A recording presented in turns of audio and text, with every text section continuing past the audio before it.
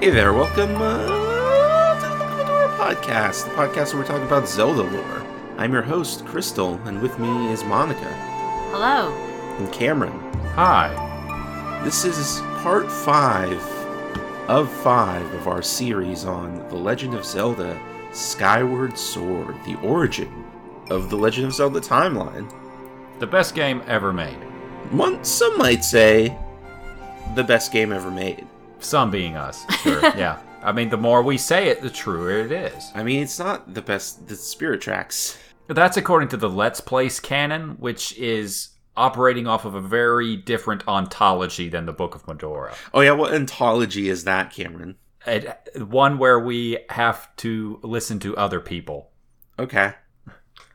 Is Spirit Track still first place? Absolutely. Fantastic. It's going to stay there until they perform extreme assassinations on it during the episode 100. Okay. Yeah, before they order a political killing on Spirit Tracks, because it has allied itself with the Templar Knights. Yes. Do the Templars exist in Assassin's Creed Odyssey, or are you kind of establishing them? Well, the Knights Templar were not founded until the Middle Ages, but there is a precursor organization called the Cult of Cosmos. Okay, so that's been around already, and it's extant by the time Assassin's Creed Odyssey starts. Well, the earliest incarnation of the Knights Templar were, of course, the Children of Cain, children of the biblical Cain. Literally biblical Cain. Yes, Cain, son of Adam and Eve. Right. The first murderer. Uh-huh. I guess he sort of founded what would later be known as the Knights Templar. I see. When does... You know what? I got it. Good. Thank you. The poor On fellow to Knights of Zelda. the Temple of Solomon. Knights of the Temple of Solomon, you say? Uh-huh. I'm sorry I asked. Well, Or said anything. last we left off, Link had just reached the Isle of Song. Yes. Okay. So, the Isle of Songs. A lot of really old iconography on the island.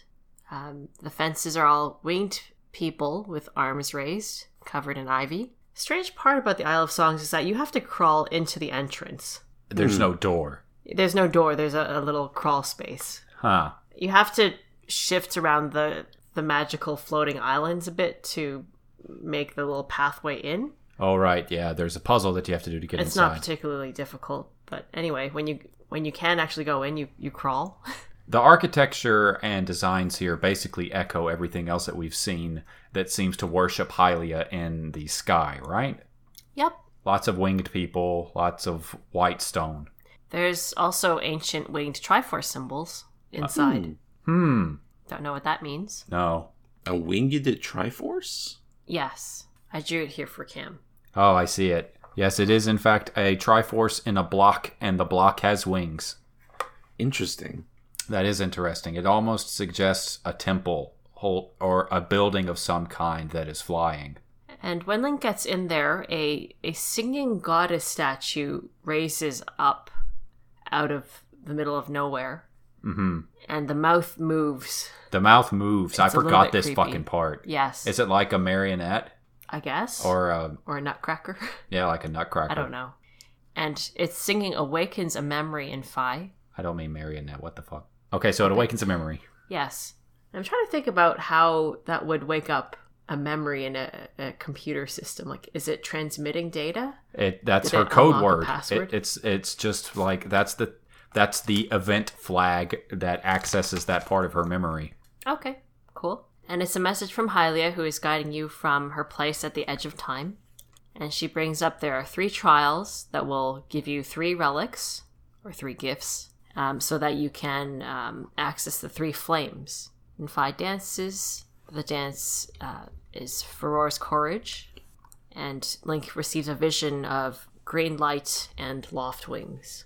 That's pretty cool. Now, Sacred Flames, huh? yeah, I was about to say, do they actually go into what the flames are here at all? I only made a note that they're sacred flames, but you can pull up the script and see. The out-of-game manuscript, the Hyrule Historia, describes the Sacred Flames as imbued with immense sacred power of the Force, the goddess sword was transformed to the master sword. The force being how they've chosen to transcribe the true force, which is the power behind or constituting the Triforce. Right, they describe force as the sacred power the gods gave to the world. It's the breath of life itself. Interesting. So Link basically beats back Demise or Ganon with life. Or, that is one way to look at it. So these are force gems that are so dense in force that they have become like unto stars. I think they're just a different iteration of force gems. I think that what this really is an explanation of how the Master Sword is portrayed in, say, Link to the Past as being a tool capable of countering the Triforce specifically, in that it is forged from the same fires out of which the Triforce assumedly arose. Cool. It contains in your goal, as it is given to you, is to take the goddess sword and make it stronger by taking into it the flames of the 3 old gods. Mm-hmm. And this starts the part of the game where different people are going to have very different impressions of how much they do or do not like Skyward Sword. The names of the old gods existed at this point. Yes. Okay. Because this is Faror's Courage, this song. And it's also called Faror's Flame when you get to it. Yep. Identified that way by Fi, who assumedly had that knowledge implanted by Hylia. So even if it is not truly their names, it is the names by which Hylia knows the old gods. What if these are the gods? The flames? Yeah. It's true that we never see what's up with the flames after this. You can re-access the rooms where they're stored. And they're still there. And they're still there. Right, you only stick your sword in it for a couple of seconds. Yep. You have certainly not exhausted the power within them. And even that small bit of power is enough to counteract the Triforce. To some degree. Well, it's a purification of the sword and Link. Yeah, this isn't just about the sword. It's one of the things that we have to get into. But that is kind of the whole point of the next plot, I think. The next half of the game. Yeah. Pretty much. Where do we go? We go to Faron, if the green light wasn't a tip-off for you. And here we pass briefly by Groose, who is working on something major, because Impa encouraged him. Putting his engineering degree to work. It totally is engineering. Yeah, 100%. He's something of a mechanical engineer, which is not an aptitude that he was able to leverage in Skyloft, where you don't really need to invent things. But you can throw eggs accurately at other people on Loftwings. Yes. Oh, I see. I don't know. Yeah, Groose can explain to you the detailed physics of the arc behind those eggs. Yes, he's very big into lobbing objects. We passed briefly by Groose, and... Yeah. He posts trebuchet memes on Twitter.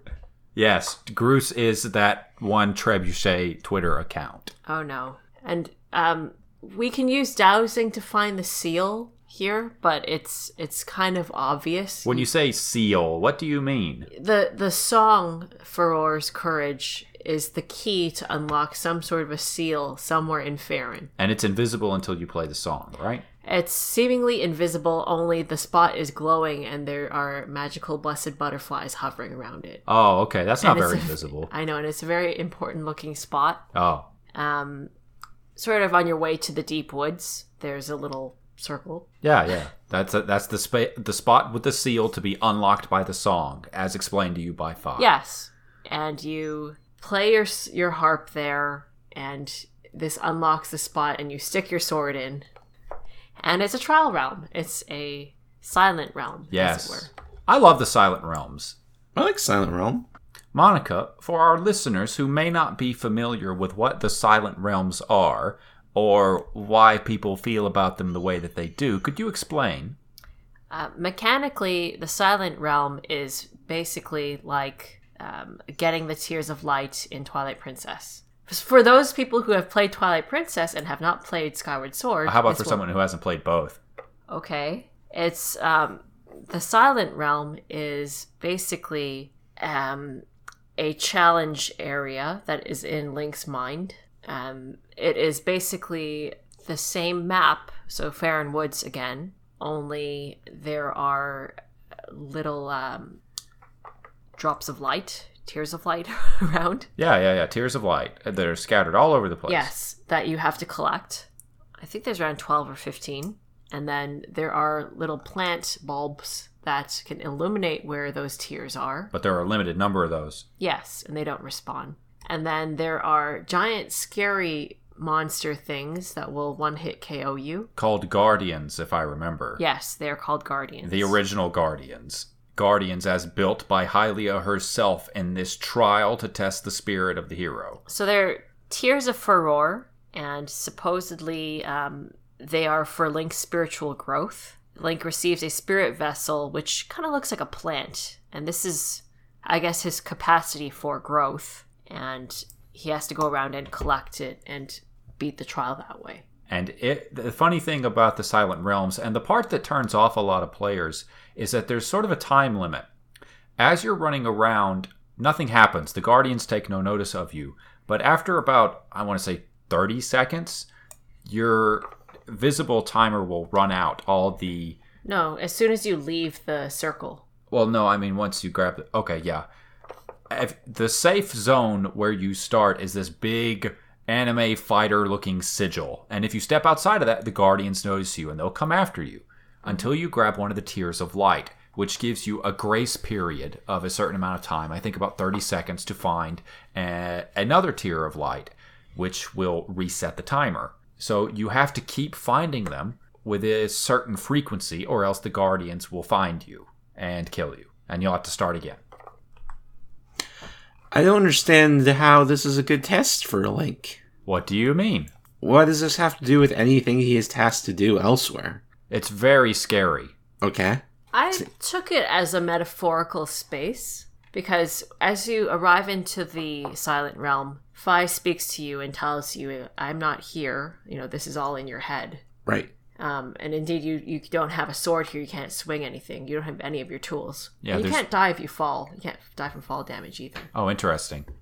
Or get hurt from fall damage. So the whole thing here is that it's a metaphor for growth in much the same way that heart containers are a metaphor for personal experience. Yes. And in each of the Silent Realms, because this is the first of 4, Yep. There are areas that you can't touch, like these giant glowing metallic-looking pools. Mm-hmm. And those are called waking water. And if you touch the waking water, the Guardians wake. Yes. And they go, whee, and it gets real scurry. And I sort of took it as like a journey through the subconscious, Link's subconscious, as his conscious self. Because I take the Guardians to be a part of him. Try to attack him. Oh. Interesting. If they're a part of him, though, does that mean that they have nothing to do with Hylia? Is this just like a manifestation of his own insecurities? Of his own personal inertia? Yeah, that's my take on it. Oh, so this is literally Link trying to grow in spite of the constant pressures of his own weakness. Yes. Link has to keep moving and not stay in one place too long, or else self-doubt will creep into him. And he needs to be very sure about how he is moving, where he is going, what his goal is. Yep. Yes. See? The metaphor ties together. Okay, that does work a little bit better than I thought it did. The key thing here is you have to sort of plot out your route and then, try to move in a very nice flow together so that you don't eat up all the time. Can we talk about the Dusk treasures? Sure. There are Dusk treasures here. What are they called? Dusk relics? Yes. They're like the little Magatama figurines, the little teardrops. To some of our listeners, they would look sort of like half of the yin-yang symbol. But they're purple, and they can only be found in the Silent Realms, and Link can take them out of the Silent Realms and into the physical world. Right. He can manifest artifacts of his own soul physically. Yeah, why not? Okay. The Amber relics are kind of like that anyway. What is the Silent Realm then? If it's a manifestation of Link's own minds, then what is the sigil that you use to interact with it? Is that just a gate that sets up a particular set of stimuli for Link's mind that causes him to go inward. That makes sense. Because he's very much tied to these places as well by fate. So it's like the Zelda equivalent to the My Place in Earthbound. Yeah, well, I guess. The 8 My Places. Yes. Oh, okay. Sure. And this is his magicant. Yeah. Do you think it's like the springs here, or are the flames the springs to Zelda? What do you mean? Does Zelda go through some... Yeah. Oh, yeah, the springs are her place of purification where she gets in contact with her inner self. So this is Link's equivalent of the springs before he can approach the fires, because making himself more is just one step to being able to touch the work of the gods. Cool. So hopefully you don't die too many times, even though when you do, you don't game over. Fi tells you can try as many times. Yeah, she describes it as guardians hit you so hard that your soul basically explodes, and then you put yourself back together. Yep. And hopefully it's not too many times. Don't get freaked out. Maybe Link's the one who has deep depression, and this is all him just trying to work through it. Right, Link needs to be able to maybe slow down and take a breath for more than 30 seconds and be okay. That's why he goes back to the sigil and chills out for a minute trying to work out the root. Okay. This is his cognitive behavioral therapy. So, when you gather up all of the Tears of Faron, the spirit vessel inside of Link blooms and a seed sprouts. Uh-huh. It's a flower petal shape first. And Yep. the timer is reflected by a flower's petals falling off. Right. And it blooms into a seed, and the seed appears in the real world with Link. Yeah, his soul manifests again. Yes, and it bursts into a water dragon scale. No, wait. The vessel is a thing of Hylia that's passed to Link, and the Tears of Faron are like manifestations of the energy in this place, and it helps him to grow, but the vessel responds to his personal growth. Hylia left this treasure for him. It's not something he creates. Right, how they did leave it here. And it's a pair of earrings. No. Fuck, it's a scale? It's a phone dongle. It's a phone dongle? Uh-huh. Okay. With a scale tied to it. Okay. A dragon scale. A little phone charm with the dragon scale. And what does it let you do? Oh, it makes you swim awesome. And you can now dive down and you can do a water spin. It needs to be pointed out here that Skyward Sword has the best swim controls of any Zelda. Uh-huh. Fair enough. That's not a super high bar by any means, but it's genuinely fun to swim around in this one. It's better than like the original Majora's Mask Zora mask. Much easier to control. Yes, and if you aim yourself towards the surface, you can like breach it with a spin. And like a dolphin jump. Yeah, it's great. It's so great. Kind of makes you wish they brought it back for Breath of the Wild. Yeah, instead of Link not being able to swim much at all. Yeah, but tilt controls were used really well for the swimming here. Mm-hmm. Okay, so now you can swim. What the fuck do you do with that? Well, Fi's like, there are places here, surely, that you haven't explored or haven't been able to. And you're like, okay, well, I'm going to think about watery places in Faron. And there's a watery part right near the great tree.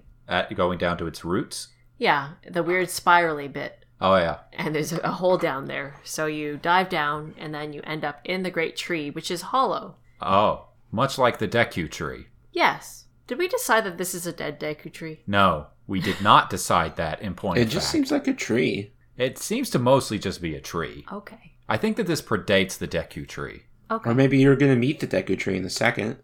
Maybe. I'll need you to explain what you mean after we get to the I'm suggesting part. that Faron is the Deku tree. Oh, I thought you were going to say the Kikui with dreadlocks. No, not Yerbil. But Yerbil, he's good. You climb the not Deku tree. Because you have to go through the interior and go through some puzzle bullshit. And kill a moblin. To get above the water line. I think it's the first moblin that you have to kill. Oh yeah, moblins in this game are like big old chubby boys with big spears and big shields that you kind of have to run over and hit them in the butt. Or you can cut up their shields so they throw the shield away, but that makes them more dangerous. It's better just to run over them and hit them in the butt. Yes, to all of those things. And when they die and fall over, they can hurt you if you stand too close. Yes. Does Fi also comment on their leopard print underwear? I think so. Yeah, I thought she would. They all have very stylized leopard print underwear. Anyway, you climb outside of the tree, and you hear some snoring come from a branch. It's serious snoring. And you aim your beetle, because the beetle doesn't use ammo. I've used a slingshot. And it's a Kikwi. Yeah, you hit this little bush and it stands up and it's like, stop it. And he's initially reluctant to tell you anything about the water dragon or the flame. Because the water dragon guards the flame, and the water dragon is kind of a dick. She's described as being very persnickety about manners, and also that they made all the Kikwi promise not to divulge anything, so she's probably going to eat him now. Yeah. So he tells you this is a secret to everybody. Wink, wink. Yeah. 25th anniversary, people. Oh. Yeah. But also that the goddess gave the flame to the water dragon of Faron so she could pass this on to Link.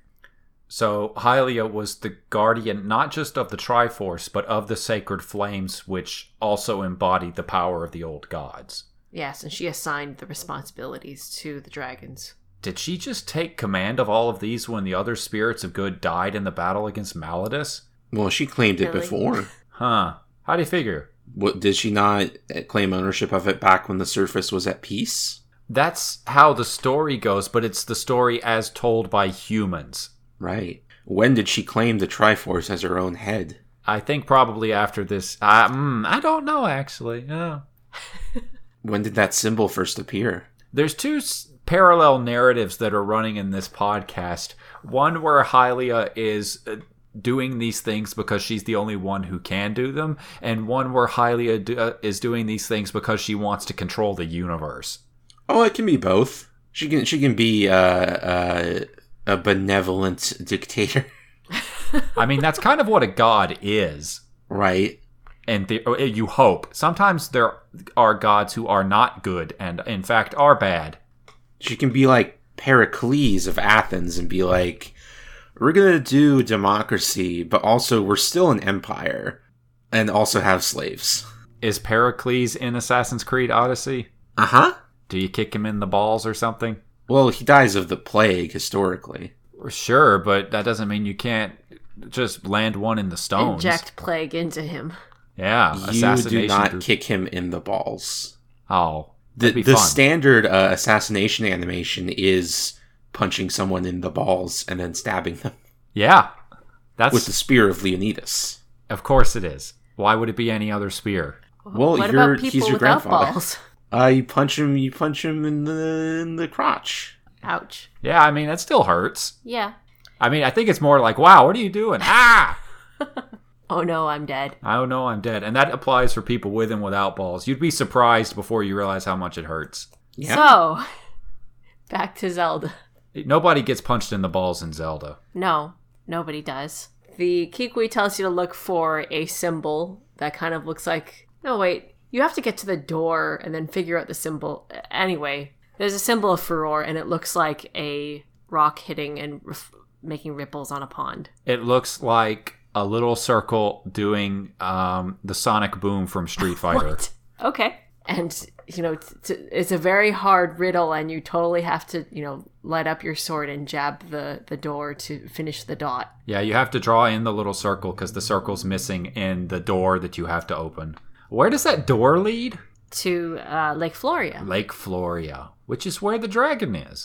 This is the part that defines it as a good Zelda game and good video game, because you jump into the waterfalls. Oh, right. In case our listeners have forgotten, Monica has a very, very, very strict understanding and criteria by which we can judge a video game to be good or bad. If there are waterfalls, can you jump down them? Bonus points if you can dive. Yep.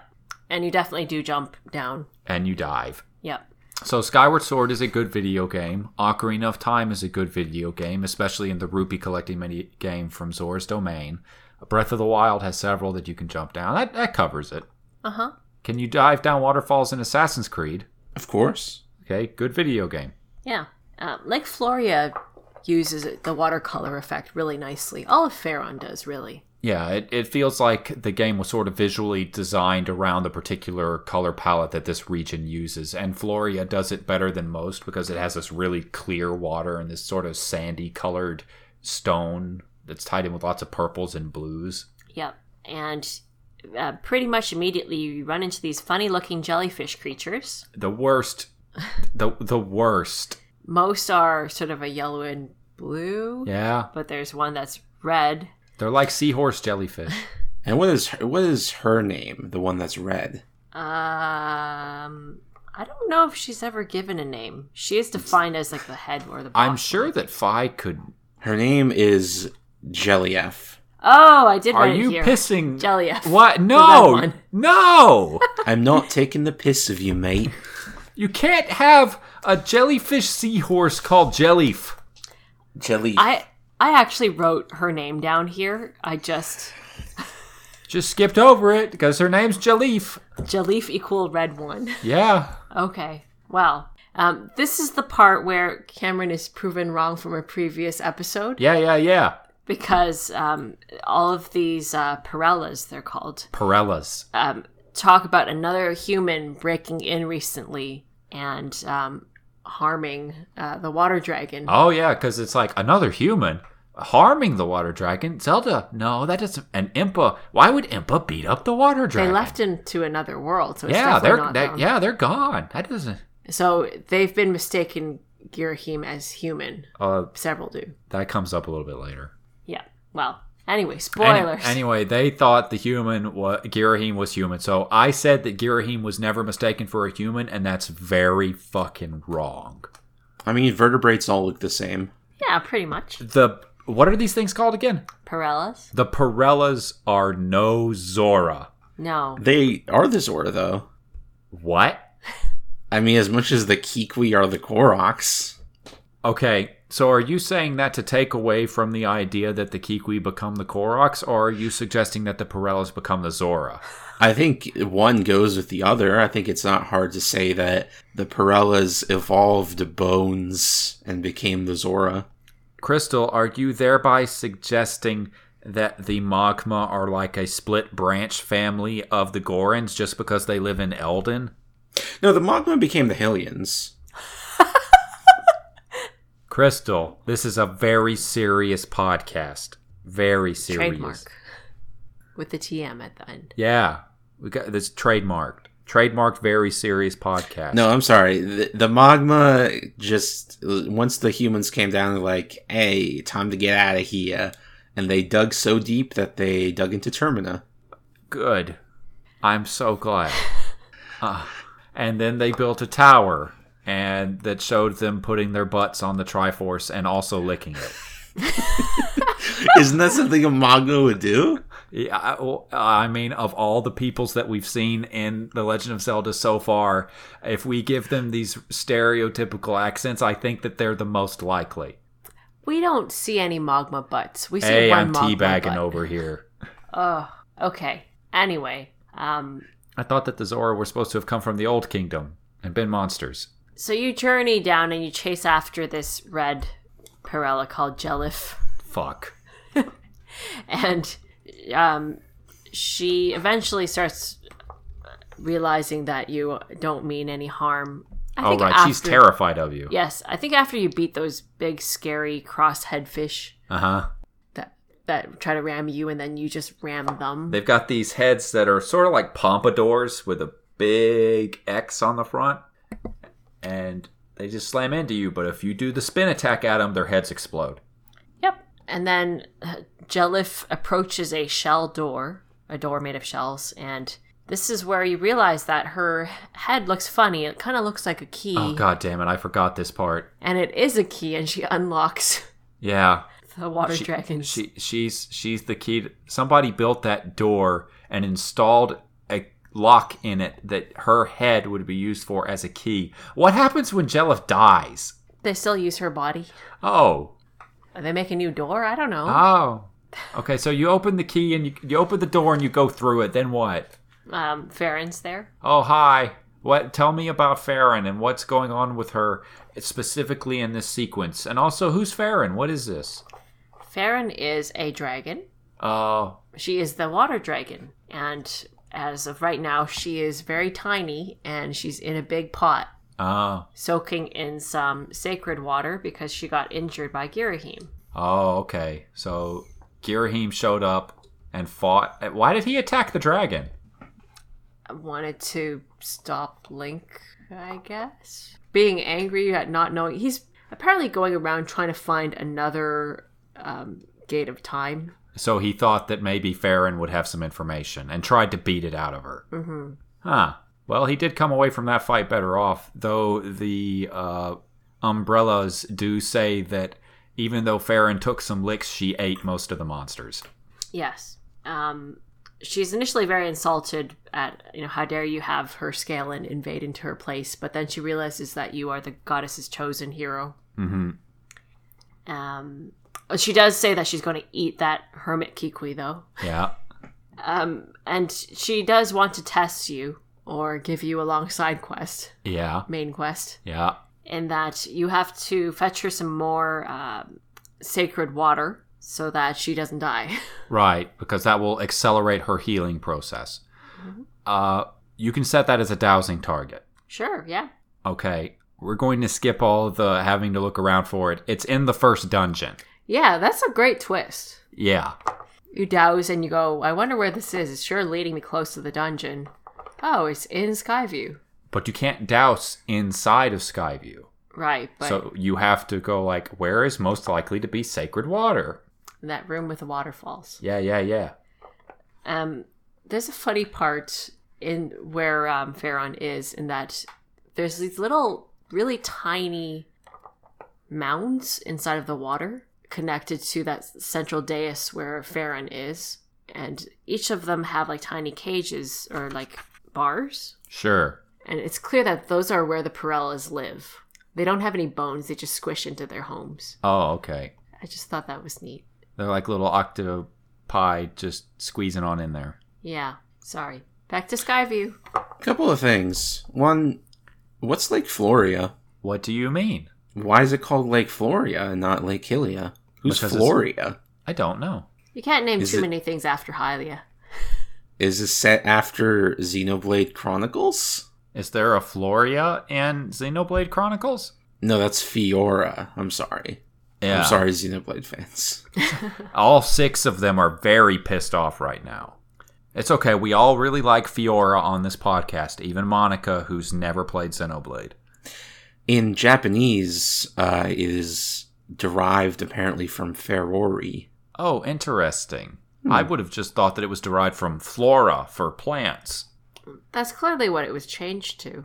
That's the intent behind the English localization, but if it is meant to be derived in Japanese from Faror's name, that also makes a certain amount of sense. Yeah, Faron. Yeah. So it's basically Lake Faron, if you want. Okay. What was the other question? What is the connection between Faron and Faron? Like Faron province in... Do you mean Faron the Light Spirit? Yeah. Oh, the Light Spirit. We agreed back in the Twilight Princess episode that they were probably the same being. Really? I'm pretty sure that happened. In fact, I think all 3 of us said that. Okay. I believe you. Is Faron the one... No, that's Lanayru. That's a big, scary snake. Lanayru is a serpent. Faron is a goat? No. Faron, I think, is the monkey squirrel. Oh, yes. Ordona is the goat. Yes. Monkey squirrel's the most persnickety of animals. Apparently. Though that does bring up the question, who the fuck is Ordona? Yeah, who the fuck's Ordona? New god that formed. Further colonization of the lands of around Hyrule lead to new guardian spirits. Okay, that does make sense. Though it also, that's just the same area where the Deku Tree used to live. No, that's Faron. Is it? Yeah. Okay. The geography in Twilight Princess escapes me constantly. Okay. But the basis of us assuming that they were the same spirit came down to us reading the Dark Interlopers as being the demon tribe, and how the war with the Interlopers was the war with the demon tribe, and that the light spirits who sealed them away would have been the dragons fighting under Hylia. Right. That was our reading at the time. Do we think that still holds up? No, I think that holds up. Yep.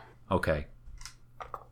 back to Skyview. Yeah, you're in the Skyview Temple, and you got to go to that place after the boss room. There are better enemies in here now. They're tougher. I think you have to fight 3 Stalfos at a time. Oh, yeah. Hit them with bombs. Sure. And you run into more of the Magma, who try to raid the place and look for like that golden key or whatever. Only Link is like, sorry. Yeah, he already Use the key. Exploded it. Sorry. They're very, very upset. You wander. I think you have to dig up a hidden key. Yeah. Good thing that you have those magma gloves. Into getting into the final room where the spring is. And the sacred water only comes from one of the 4 waterfalls in the background for absolutely no reason. What was that, Crystal? Oh, no, sorry. That's the garage door opening. Oh, okay. Cool. One of the 4 waterfalls is sacred. The other 3, Junk. entirely ordinary. Junk. Junk waterfalls with not holy water. You just load some of the water into a bottle. Yeah. Well, how else are you going to transport it? I don't know. Fly the basin over. No. No, that makes no sense. No. What the fuck?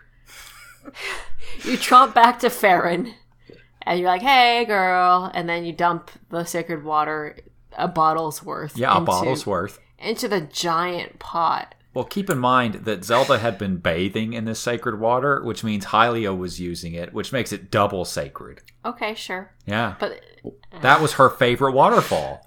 What if I just drank some water? And spit it out? Yeah. She's like, Pwah! And she's like, wow, that worked too. Right, she doesn't have like she's not going to digest it. She's just going to stay in there.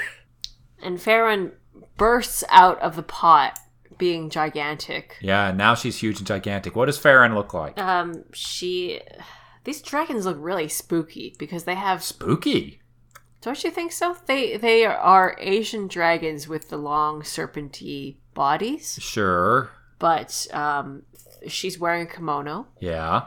And they have human faces. Yes. That's very jarring. And human shoulders and arms and shit. Yeah, to wear the kimono. Yeah. And she has the symbol of Faron on her, or Faror, on her forehead. Yes. Anointed with the power of the old god of courage. Yes. She leads you. She's very happy. She compliments your abilities or something like that. So I may have underestimated you very slightly. Leads you to the waterfall at the back of her abode. Yeah, it's the secret. And this giant waterfall is specifically... did we note it, or did she say it? The waterfall has barred the entrance to this area that Link has to go to access the first flame. Yes. And this is how we know that... This is what she says specifically. Give me just a moment. Waterfall barred entrance for many years. Okay. So, Faron takes you into a place near the back of Lake Floria where a massive waterfall falls in front of a shadowy building. And it's shaped like a fish. It's shaped like a big old fish, as is kind of a running theme in this series. And she uses her water powers to stop the waterfall. And she says, "Go. The sacred flame you seek lies within this place. While the waterfall has barred entrance to this place for many years, monsters have still found a way in, and inside they flourish." Why come Faron has water powers and is blue? As opposed to green? Right, and having life powers. You might as well ask why Farosh is green and has the lightning powers. Ruling over the desert. They wanted to mix things up. I don't know. Oh, I'm talking about... That's Lanayru in this one. Oops. I was talking about the Breath of the Wild dragon. Oh, yeah. Yeah, I don't know. The dragon spirits in this timeline are very different.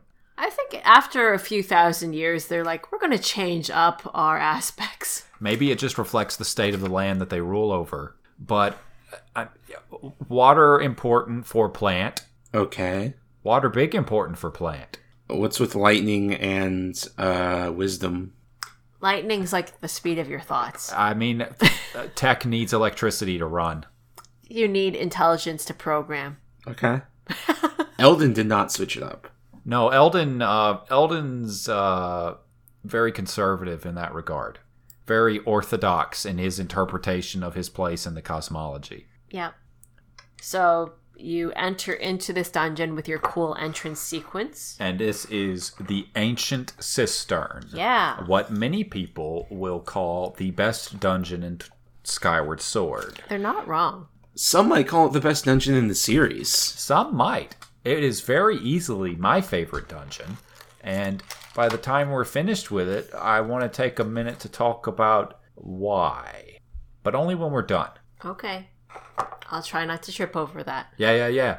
Ancient Cistern. So, again, on the outside of the dungeon, there's a large crest of either a sunflower or a lotus. And inside, that lotus theme really keeps up. Yeah. There are lotus lamps that light the fire into the hall, into the dungeon. There's lotuses inscribed on the walls. There are actual lotuses and lotus roots growing. Now, what's the importance of the imagery of the lotus flower? It's a very Buddhist symbol, specifically of purity through growing through muck, because the lotus blooms through muddy waters. The most common image of it being what is essentially a pure, beautiful flower growing out of what is essentially sewage. Yeah. And I think the Buddha is usually depicted sitting on a lotus. They're very tied together. It's just my childhood imprinting knowledge, not any sort of learned reasoning. Anyway, the Ancient Cistern is a water filtration system. I think if you ask Fi and ask about locations, she talks about this. But, I mean, it's sort of implied through the setup of the dungeon, even if you don't hear that specific dialogue. And this first room is gigantic, and it's firstly very unusual for a dungeon. It's beautiful. Yes, it's very much a temple of worship, but it looks like something out of a storybook. Yes, there's a giant smiling Buddha in the center of the room, and he's cross-legged with his hands submerged into the water. And there's silver rupees on his hands. Yeah, get those rupees. He'll grab you. Oh, get them fast. Yes, then it's fine. Oh, no, get the beetle to get them. I don't know. No, the beetle can't go in the water. Okay. Anyway, there are these really magical looking, like phoenix-like birds flying around. They're monsters, but yeah, they're monsters. They're pretty monsters. Do you know the proper pronunciation of phoenix? No. Phoenicus. Phoenicus. Cool. Was it spelled differently? No, it's still spelled phoenix. Oh, but is it not an X? Is it a key? Yeah. Oh. It is Greek. Okay. That does make sense. So is Phoenician? Anyway. No, Phoenician's a different thing. Cool. Yeah, that's just an anglicization of the... Okay. Yeah.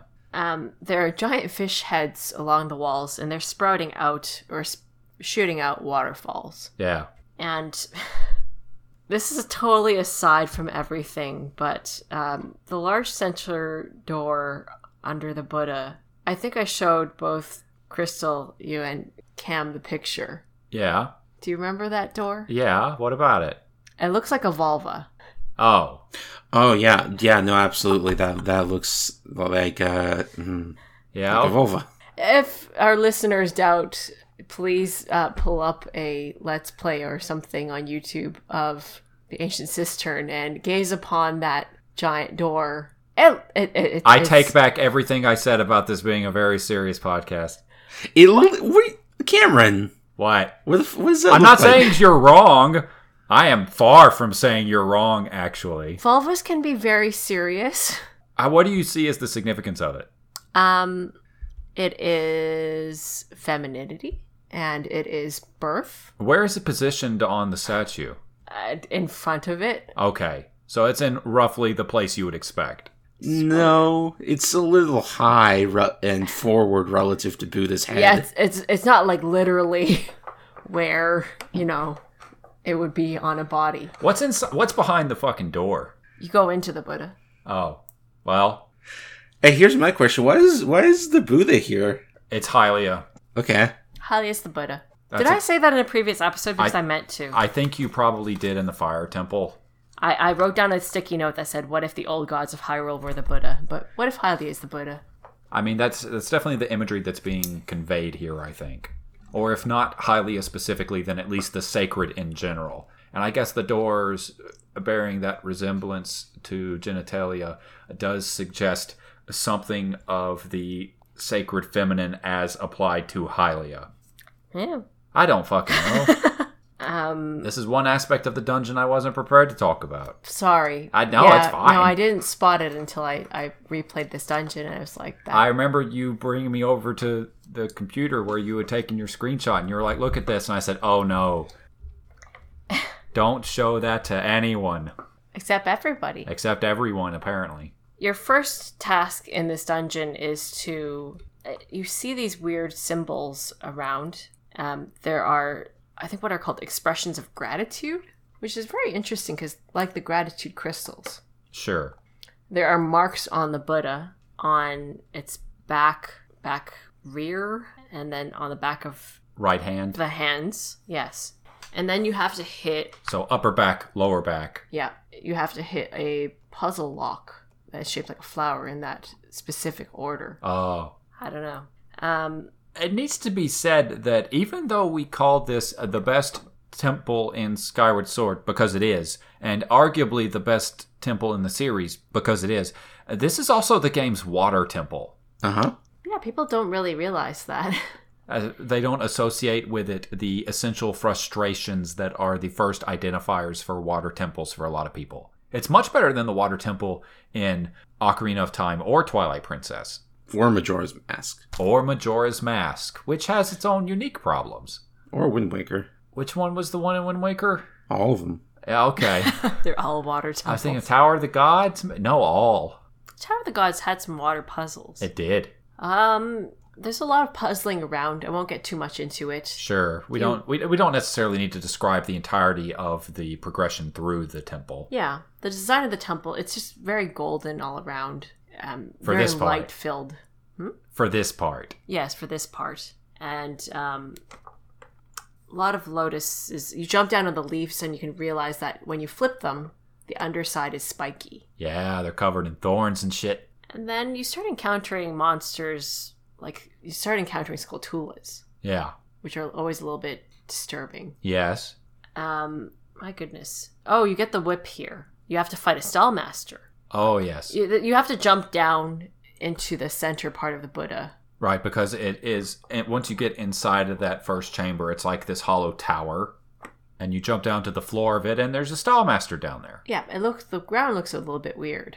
Uh-huh. Weird how? Unlike the rest of the temple. Okay. A little bit spooky. Spooky, like bones spooky, or? I don't remember if it's in this initial room. Or is it just the coloring? The coloring. Okay. Anyway, you fight the Stallmaster who... Four arms, 2 arms initially hugging itself. You beat its ass. Yes, and you get the whip. Yeah, you get the whip, which is one of the good items in Skyward Sword. Crystal, what do you think of the dang old whip? It cracks real good. Yeah? It has a good whip feel to it. You can grab items. Yeah. That is important. It's basically this game's replacement for the hook shot and the grappling hook from Wind Waker. Yeah, you can use it to swing from poles. Which is much like in Spirit Tracks. Even though there are claw shots in this game. Yeah, Never mind that thing I said. Let's see. The whip, you can turn these spouts. You can do a lot of things with this. It's a very diverse puzzle-solving tool that is integrated into many different parts of this dungeon. And you unlock these water jets, and you go to the top of the Buddha and inside its head. And you look and you say, there's a weird door lock that looks like a lotus here. Oh, yeah, of course it does. Better go find out where the key is. Yeah. You wander around a little bit more, and then you get washed into you have to jump into a large whirlpool vortex. And you get sucked into the other part of this water filtration system. Hell. Yeah, it's basically the Buddhist hell. Now, Cameron, here's my question for you. Shoot. What is the rope snake from Mother 3 doing in the Ancient Cistern? That would require spoiling Mother 3 for you, and I'm not going to do that. Okay. The rope snake went on vacation. Okay. Sure. I only know it as the grab move from Smash Brothers. Does Lucas still have that? I hope he does. It might not be it's one of his moves. No, I like it. I hope that he still has it in Smash Ultimate. Because they've been changing up several people's grabs. Like, Link no longer uses the hook shot. Oh. Because Breath of the Wild Link doesn't have the hook shot. Can't believe they nerfed Link. Well, here we are. Everybody's grabs got nerfed at least a little bit, apparently. Except for Ganondorf, because there was nowhere to nerf him to. So, Hell, what was your feeling the first time you landed here, Crystal? I don't know. I don't quite remember any particular feeling. Oh. It's just I remember being impressed that, this is like a whole other thing in this dungeon. It's like a whole second set of aesthetics altogether. Right. The first time I played it, I was like, I gotta get out of here real fast. Monica gets easily freaked out at imagery that involves the dead too explicitly. And also, like, hidden, like, putrefaction or whatever. Yeah, like, corruption that lurks underneath the surface is one of the things that makes Monica leave a fucking room. It's bad. So this part of the Ancient Cistern is actually pretty scary conceptually for Monica, but she's gone through it a couple of times now, so it's not as big a problem. So for people who haven't played the game, this entire place looks rocky, and you are underground, and it's toned with reds and purples and chains and bones, and there's one chamber where the floor is made up of tens of thousands of bones that are piled together running down into a pit. Yeah, it's spooky. It's sort of like the Shadow Temple from Ocarina of Time, only Skyward Sword is brighter and sunnier in general than Ocarina of Time is, so the shift in tone here is really severe. And Link wakes up, and he's jailed down there for some reason. Yeah. With a jailer bokoblin pacing back and forth in front of the bars, and hopefully this is where you remember that you can hit things through bars in this game. Yep. And also you have a whip. You just got the whip, and the key on the bokoblin is glowing too to help you piece everything together. You whip over the key and unlock yourself and blow up the bokoblin. And you feel extremely clever. Yeah. Is there a particular reason why there's a pit of malice underneath the Ancient Cistern? Yes. Okay. I'd say for the symbology. Okay. What's your take, Crystal? I don't know. What exactly is the purpose of the Ancient Cistern? Well, the Ancient Cistern as it exists is very much a trial for the hero, I think. Yep, but it's also a water filtration system. Yeah, it's a water filtration system, like, on the surface. It is. It seems to be, if you read generously, it's taking the putrid water that is the below place and filtering it and purifying it and spewing it up top, which disperses it to the rest of the Lake Floria and Hyrule at large. Birthing it, if you will. Sure. Yeah. Through the birth canal. Yes, that is where things are birthed very often. Perhaps it's actively cleaning the mess that occurred from the great battle. He's using the power of the sacred flame of Farori to cleanse the malice. That is a thought. You do get the ability to move the statue at some point, yes? Yes. Is that before or after you get out of hell? The first time you go down there, this current time, you have to grab, I think, a key, and that's when the Buddha's feet lower down onto the ground. I think you locked out of access of the key. The actual way to escape hell is climbing the rope. Yeah, that's the second time down. Oh, okay. I think. Sorry. Notes. Rough. The first time? Now, my understanding is this whole thing is sort of a retelling of an old Buddhist fable. Uh-huh. Do you want to tell it? I'm not familiar. Yeah, I'm not familiar with it. Oh, okay. I think it's called The Parable of the Spider. So, jumping ahead to the part, but Link has to venture down there again, and this is where the pit of bones is. And there is a single, it looks like, it's not quite a thread. It is a pillar in the game, but the fable is this, I think there was a sinner in hell, and he is sort of bemoaning his fate, and he wants to get out, of course. And is it the Buddha who hears him? Yes, the Buddha hears him and sends a tiny spider to help. and the spider weaves down a thread of silk down to the sinner, and he grabs onto it and he's climbing out of hell. This is a very strong spider thread. And as he's climbing, he looks behind him and he sees all these other sinners climbing up after him. And he's like, they can't be doing this. They'll break the rope. Yeah. So he fights and tries to hit them down. And as soon as he hits that first strike, or in the struggle, depending on how you look at it, the thread snaps. I always heard that it was at the first strike because the implication was that if they had all just climbed, they all could have gotten out. Yeah. Either way, the thread snaps. They all fall back down. I think the Buddha looks over and is like, that. That's why they're down there to begin with. Link makes it out, though. Yeah, so you jump onto the thread and you start climbing as Link, and all of a sudden, all of these bokoblins poof, and they're climbing, and they're actively restraining you, and you actually have to fight. You can't do, like, if you're a savvy Japanese player, you might be like, oh no, I better not fight, but you gotta thrash, and you manage to climb out. Well, it's not that they're trying to escape, it's that they're trying to keep you from escaping. Very different. I guess so. That was also very spooky. Yeah. Too many spooky things. Monica has a very low spookiness threshold. Yep. Yeah. Other things down there, while we're still down there, there's skulls of giant demons down there. And I think in each one, you can actually like fly the beetle through the glowing parts of its eyes. I think at one point there's a crystal, at other points it's rupees. There's chains, like chains with padlocks on the wall, or what do you call it? Manacles. Manacles on the walls. And there's like a river of blood. Oh yeah, I forgot the river of blood.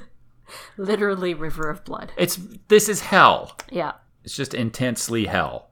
Yeah. So you get out of hell and you gotta go do a bunch of things and you float from switches with the dangle whip. Yeah, and he redescends into hell. Yeah, like you go up and down and all around, and the Buddha statue ends up stomping its feet in hell, and at one point you make it stretch its neck really fucking far. Yeah. The boss key is the part that's under its feet, so you have to raise the feet again, I think. And that's when you go back down into hell. Yes. And get the key. The Blessed Idol Key. That's the name of the boss key. And it just looks like a little person.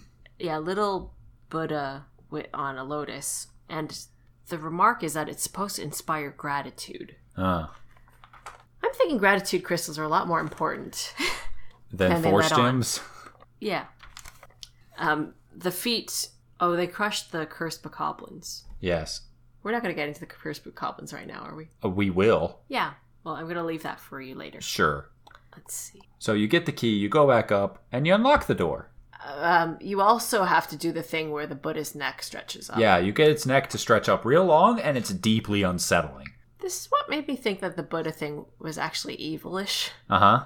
I don't know if it is, but it's creepy. Yeah. This whole temple is creepy once you learn of everything in it. Sure. You need to extend the neck so you can properly climb and open up the door there and stick the Buddha into the lotus flower. Yep. And that opens up so you can climb up atop its head. Yeah. And access an area where the ancient automaton is. Kalaktos. Yes. But as you go up there, you're not alone. No. Because Girahim is there. Yes. Surprise! It's Girahim again. Crystal, do you want to describe that scene? So Girahim's just kind of sitting, lazing around on a big pillar in the middle of the room. He says he's looking for clues to try to resurrect the Demon King. And all of Link's buzzing around is giving him a big headache. So he snaps his fingers and disappears, and the ancient automaton Kalaktos awakens. It was a bunch of pieces on the ground originally. What would you describe the means by which Kalaktos' pieces are bound together, Crystal? Well, I would say that it is powered by the malice. Because it's just this black and purple energy that's holding its pieces in place. Yeah, pulsating heart. It's very evil, and it's also one of the best boss fights in the game. People love this fucking boss fight. It's fun. It's got a little creepy because all of the the evil, dark stuff is clearly overloading the system. Of this sacred robot. Yeah, and its neck is, again, very distended. It's got multiple faces, doesn't it? Maybe? Or am I thinking of something else? You can pull up an image. No, I was mistaken. It's only got the one face. And it's sort of this beatific, serene face, except when the malice flares up inside of it and its eyes grow very wide and its mouth starts to open up just a little bit. And the way that you have to fight it, it has 6 arms, and usually it only fights with fewer weapons, but it starts off in the floor, and when it swings its big weapons at you, its arms will temporarily get stuck in the floor. So you whip at its joints, rip its arms off, pick up its big weapons, and start wailing on it with them to break through the armor covering its malice-encrusted heart. Yeah, you don't have to rip off all of its arms. Just one will do. Yeah, because you can then pick up the giant saber it's got. And the saber, when you swing it, will detach the other arms. And it goes through 3 phases. It pulls itself up out of the floor. Eventually, it fights you with 6 swords at once. And you have to stay away from it because it can destroy everything in the environment pretty quickly. But overall, in a lot of ways, it's a pretty simple fight. You just have to learn how to dodge its particular moves. And don't try to parry anything because you can't. It's too big. But Koloktos is a fun fight, and it's kind of fun thematically, too. Very visually engaging. Feels good to wield the big sword. Oh, yeah. And you swing that sword just like you swing your regular sword, only it takes much longer. Why doesn't Link just use this sword to kill Demise? It's not the holy sword. Put it in the flames. Oh. I think that Fi would get jealous. Oh, okay. I mean, can't stick Fi on the flash drive. if you were Fi and you were going through this whole thing, and instead the person wielding you decided to just use this bigger, unwieldy sword that he can barely swing for no particular reason except that it's big. No, but Link has a USB stick and will port you over. Oh, I see. Yeah, but Fi might like her existing body. I guess so. She doesn't want to be forced into this big sword. She's like, this thing's sort of ridiculous, and how are you ever going to put it into a pedestal? 90% sure it's inconvenient. Well, it also evaporates. Whenever you hit its core, Koloktos' powers reactivate, and it sort of rips the sword out of your hands. Yeah. And the sword just sort of evaporates when you kill Koloktos, which dies while extending its head like 5 times longer than usual, laughing like a crowd of children. This is so freaky. It's a big freaky boss at the end of a kind of freaky dungeon. When the corruption clears from the room, it becomes clear that, again, there's a lotus symbol on the floor. And you've purified... You purified the room. Good job. Yeah. You open up a door with a Triforce symbol on it. Triforce symbol and Faron's symbol. It's both. And you walk into the room, and there's Faron's symbol again, and a giant, flamey green flame. A giant, flamey green flame. Uh-huh. It's a real big flame. It's a really big flame. I don't know how it's Link pretty stands intense. so close to it. And Fi jump into it. Yeah, there's this interesting sequence. They're all a little bit different because Link gets used to it, but That first one. The first one, he's totally caught off guard. As Fi jumps into the flames and stands there enwreathed with the powers of the gods. And then the flames start shooting at Link and raise your sword. Yeah. And he has to sort of push back against it. He holds his hands up defensively and has to push back against the might of the gods as it infuses his weapon. That's a really cool sequence. It gets more violent in the next few. Yeah. In one of them, Fi damn near kills him.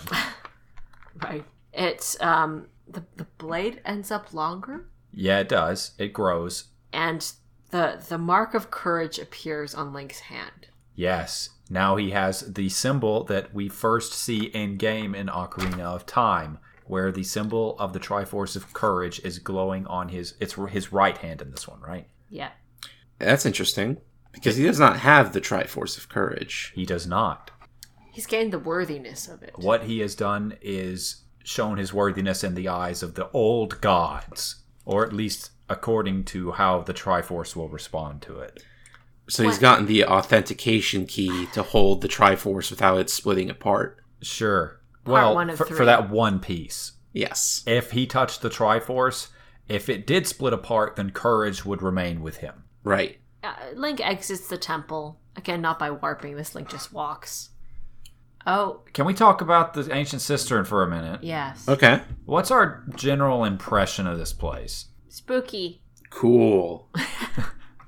I'm glad that you guys I'm glad I y'all don't know what you mean. Okay, like, what do we take away from it? What is the whole idea behind its construction? What is Kalaktos? Why is it the way that it is? Kalaktos is the sacred guardian of the flame of Farori that was corrupted by Girahim's dark energy. How do we interpret the fact of the place being sealed off utterly since the fall of Demise, but demons and monsters have still found their way in and propagated? Well, they were born from the malice. That isn't quite how Faron describes it. She does say that regardless of it having been sealed, they have managed to be inside, as in this isn't a state of being that seems to naturally occur. They were sealed in with it. That's actually what I tend to think. One interesting thing about the Ancient Cistern to me, and more interesting than the fact that playing through it, is that the Ancient Cistern draws out the entire narrative of Skyward Sword, the game that we play, writ small. It takes place on 3 distinct layers: the world in which you normally move through, the surface, which is the underworld, and the realm of the gods to which you aspire. Is that where you fight Kalaktos? That is where you fight Kalaktos, which is the holy form corrupted. And this is interesting to me because Link moving through this dungeon is moving through the world, so to speak. He does need to go down to the surface and face evil. He does move through the equivalent of hell and facing demons. One of the things that I think is most interesting about this dungeon is that this is one of 2, I think, places in the game where you can run into cursed bokoblins. What do we make of the cursed bokoblins here? They can't die. 5 says, is able to reanimate purely through its hatred of this world.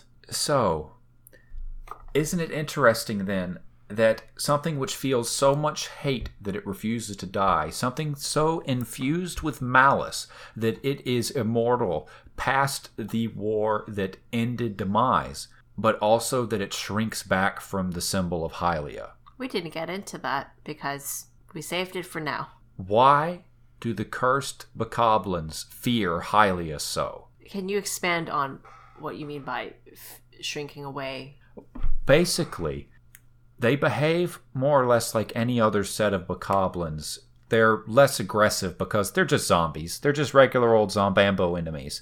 But if you pull out the sacred shield or the goddess shield, then when you hold it up in a defensive gesture, the bokoblins will shield their faces and back away from you. It's pretty effective. It's very effective, and it's good for making space when you're fighting them. But why are they so afraid of it? Corruption fears Hylia? I think that it's not quite that. The way that I originally envisioned this when I first started thinking about the Ancient Cistern, and this was a while ago, was that the reason that the cursed bokoblins fear Hylia so much, and the reason that there is so much malice here, is that Hylia gathered it all into one place. Maybe with the intent of purifying it, but more immediately with the intent of using it as a trial for the hero. What this is really doing is highlighting that no matter how much evil assumes it is acting of its own accord, at least within the context of Skyward Sword, it never is. This is always at Hylia's direction and discretion. It is not Demise that we are fighting against at any given time. It is not Girahim who we are seeking to cast down. The ultimate goal that Link has is to fulfill the plan that Hylia has for him. It is not to be the sword that is wielded against Demise. It is simply to become the sword. The actual antagonistic force of Skyward Sword was never Demise in the first place, which is why he and Girahim appear so little, and the effect of their behaviors is felt so little outside of dungeons. Everything is down to Zelda and Hylia, and that's it. Yeah. You move from the surface to the sky to the realm of the gods, back and forth like you do in the Ancient Cistern. And throughout all of this, you are always moving in Hylia's shadow. Hylia, like the statue, reaches down into hell to exert her influence, and with her own body forms a bridge to the realm of the gods that Link can take. Anyway, that's how I see the Ancient Cistern. I haven't got, I should have thought more about this before I started talking, but it's basically Skyward Sword writ small, and it recontextualizes a lot of my understanding of the game. It's not that Demise and Girahim are bad villains, though I think that they're less effective than pretty much any iteration of Ganondorf. It's that the game doesn't really have a villain. The real antagonistic force was always Hylia and Zelda. That's pretty cool. Why didn't Hylia just not die? Because she couldn't. Why? Because she fought Demise. Okay. That's it. She was Demise's equal, but they were equals. And where she could seal him, he struck the killing blow against her. You could also interpret in a way where she wanted to be able to control the Triforce. To be able to set it up in such a way that it would be safeguarded from things like Demise. Yeah. She's creating a world where demons do not run free. Which I guess leads into the possibility that she's actually seeing the consolidation of evil in the future from outside of time. Seeing Ganon and going, you know what, that's probably the best option. Man, how bad is it if that's the best option? Yeah. But to basically cause it so that her bloodline would be in charge of protecting the Triforce and would be able to wield the Triforce. Who else could you trust in Hylia's place? Yeah. Okay. That's it. That's the big reason that the Ancient Cistern is my favorite dungeon in the series. It's very rich. You can go through it with an eye towards everything, and the symbology of making holy things out of profane things and profanity infecting the sacred. All of it plays very nicely into each other with the imagery of the game. And it makes the entire game feel richer, I think. So we exit the Ancient Cistern, and you speak to Faron, and she actually remarks that Link still currently does not possess the strength to wield the full power of the blade. Yeah. So get you to the Isle of Songs again, part 2, where a smaller singing statue pops up on a swing. On a swing, yeah. And it's still doing the fucking... mouth flaps. Yeah, the mouth flap. And it unlocks another memory of Fai's, Nayru's wisdom. Lanayru is the next ground you must travel, not Eldin. They're mixing it up a little bit. They're changing the order. Yeah. And the color that you're imbued with is blue, not yellow, like the Pillar of Light. Right. Because blue is the color of Nayru. Yeah. The most powerful of the colors. Blue, the pillar's not blue because, again, the sky's blue. So they didn't want two blues. I don't know. Wait, why is blue the most powerful of the colors? It's the highest energy. What about, ultraviolet? Well, yes, I mean of the 3 visible colors in this game. Okay. Oh, Cameron. Nayru's Silent Realm, much like the first, it's along the part where the mining facility is. It's not too hard. How do you get to it? There's a little glowy spot in the sand. Oh, right. It's just, we're going to another Silent Realm. Yes. Only this one's in the mining facility area. Yes. Run, Link, run. Don't be like me.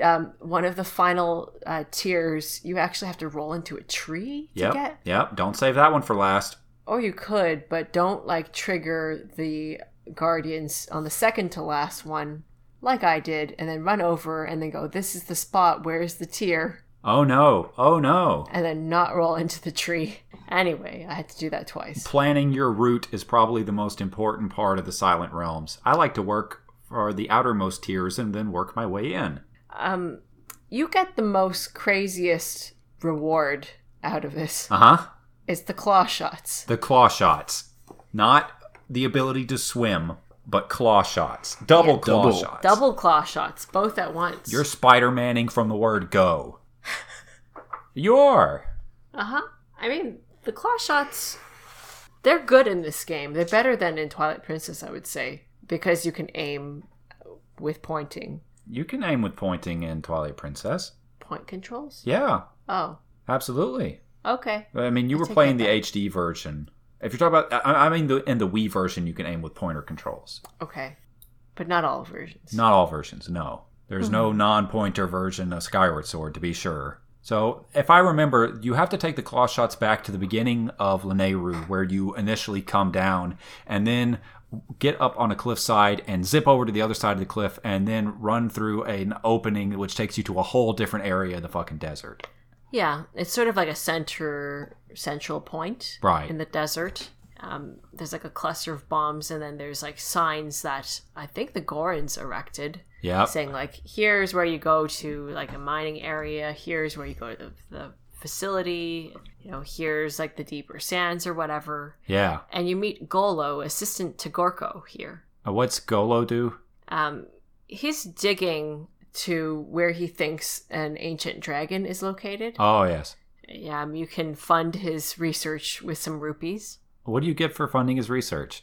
I guess he digs through. Oh. He pays you back, like, several times over. Oh, okay. He's also a giant coward. If you throw the bomb over, he ducks. It's explosives. Why would you... Can you imagine yourself not ducking at a bomb? Maybe if I was a Goron. Monica, you got scared of Coloctos, and you're a real person outside of a video game. Coloctos isn't a bomb. Coloctos very much is not. A bomb. Oh, I see. Okay. No, I don't see. This is silly. Golo did nothing wrong. Okay. To be perfectly clear. You use one of the entrances here to enter the Sand Sea. The Sand Sea? The Sand Sea. What some might call the best area in Skyward Sword. It was apparently originally an actual vast sea, but it evaporated. I'm not joking. It desertified. It desertified. And all the time stuff gets even weirder in this part. Yeah. Every time we touch the time stuff, it gets considerably weirder. And the further we get into the game, the more it stacks on top of itself. It's fucked. What do you mean by the time stuff getting weirder here, Crystal? So, okay. There's Skipper. You meet this little ancient robot named Skipper. Yeah, he's a good he's a good guy. LD301N Skipper. Leadership model. Skipper is a parent. Yeah. And Skipper also had a crew. Yeah. Because they were the captain of the sand ship. Which is a warship. Yes. It also had the ability to be invisible. Yeah. So, when you first meet Skipper, they are dead. But there's a time shift stone near their boat, so you hit it, and Skipper comes back to life. And they are aware of their own temporal resurrection. Yeah. Mm-hmm. Let me pull up the line. Yeah. I think that the line you're looking for is for after you actually reached the sand ship. If you think about it, they should all be dead. The only reason I'm up and about like this is because of that time shift stone on the boat. Yep. Foo-weep. And, realizing that makes Skipper feel much better. Well, because it's scared of the monsters. So scared. This is where they also mentioned that there were pirates that attacked their crew. The crew is imprisoned. They were thrown overboard. The crew is imprisoned in the distant past. Yep. They're not imprisoned now. Now they're dead. But in the past, they're currently... I guess they died imprisoned. But in the past, they're imprisoned. Uh-huh. And you have your small boat to help search for the ship and crew. And, you're finding the ship because the flame is there. Yes. I don't know if that was clear. It's what powers the sand ship and also allows it to turn invisible. Yes. Hylia took the essence of the power of one of the old gods and built a boat around it. Well, I mean, what do you want? No, I mean, that's good. If you're going to fight demons with a boat, it might as well be a god-powered boat. I don't know if it was to fight, but it's definitely to protect the flame. Oh, so it's like a mobile, invisible stealth fortress. Yes, I would say so. It's like a nuclear submarine. Sure. Protecting nukes rather than launching them. We can't let anyone find our nukes. Let's put them on this submarine. Right, because the flames of the goddess are force gems that have grown so dense. No. Nuclear fusion. No. Like the sun. No. God damn it. Either way, you first have to go get a sea chart. Wow, that takes you back to the old Wind Waker. Yeah. / You have to get a sea chart so you can navigate. Yeah. And that's at Skipper's Retreat. Which is Skipper's house. Yep. And Skipper's family is in there. Yeah, you climb all the way up and you go to his house, or their house, and there's definitely 2 smaller robot bodies and like a larger robot body. Skipper's partner and 2 children. And I think also along the walls, there's like a lot of photos of Skipper and the tiny Skipper's robots. crew. And then there's like a Titanic, like one robot holding up the other robot at the prow of the ship. Yeah. Thing. That's clearly Skipper and Skipper's partner. And then like there's like little writing from the kids, like my dad, something. Yeah. It's about how much they love their dad, Skipper. This part's really sad. What the fuck is this? What? Why is it like that? Why did the robot because they want to make you feel bad. Well, it worked. Like these robots have such a cartoonishly rich personal history between each other, and they plainly have art and feelings and are essentially human in every way that matters. And also they're all dead, and Skipper's alone in the world, and you can't bring his boat close enough to the house to resurrect Skipper's family. That's messed up. God damn it. In this room, you also see this pattern that you'll start to see all over the place, which is, I guess, the crest of the ship. It looks kind of like a G with a horn. Yeah, a spiral. I think it's meant to depict the flame. Oh, okay. Of Nehru. If you look about the house too, suspended in the top center area, there's like a fish or a whale with helicopter wings. Clearly a toy for the kids. Yeah, the children robots have toys. Yeah, I guess they would, wouldn't they? Are the child robots smaller? They are. Okay. Yeah. I mean, they if you don't start off small, Crystal, how are you going to grow up? What? Right. And when you go back to Skipper, they remark that the house holds dear memories of my family, and also, when will I be able to go home to my family? It's too bad they couldn't afford a time stone in their house. Well, I mean, guarding the sacred flame of Nehru doesn't pay that well. Well, I mean, like, the time shift aura of the sand ship is pretty large. They could just, like, bring that over here and get his family and bring them on board. Or bring the kids to work. Just pick them up. Yeah, on just the ship. Just carry their bodies. But sure. You have the time shift stone problem. Because they can... Were they going to live on this tiny boat? Oh, no, the big boat. Once you get the big boat cleaned of, problems. Giant calamari. Oh, okay. Anyway, it's like... Skipper is basically Admiral Bobbery from Paper Mario The 1,000-Year Door, only slightly less tragic. Are you familiar with Admiral Bobbery? I'm not familiar with Admiral Bobbery. Oh my. Did you never play The 1,000-Year Door? I never have. Oh, Crystal, it's so good. You really should. It's genuinely one of those games that more or less lives up to the way people talk about it. Okay. There's a train murder mystery. Yes, there is a train murder mystery, which is like jumping off of waterfalls, one of those secret things that rockets you to the top of the Monica charts.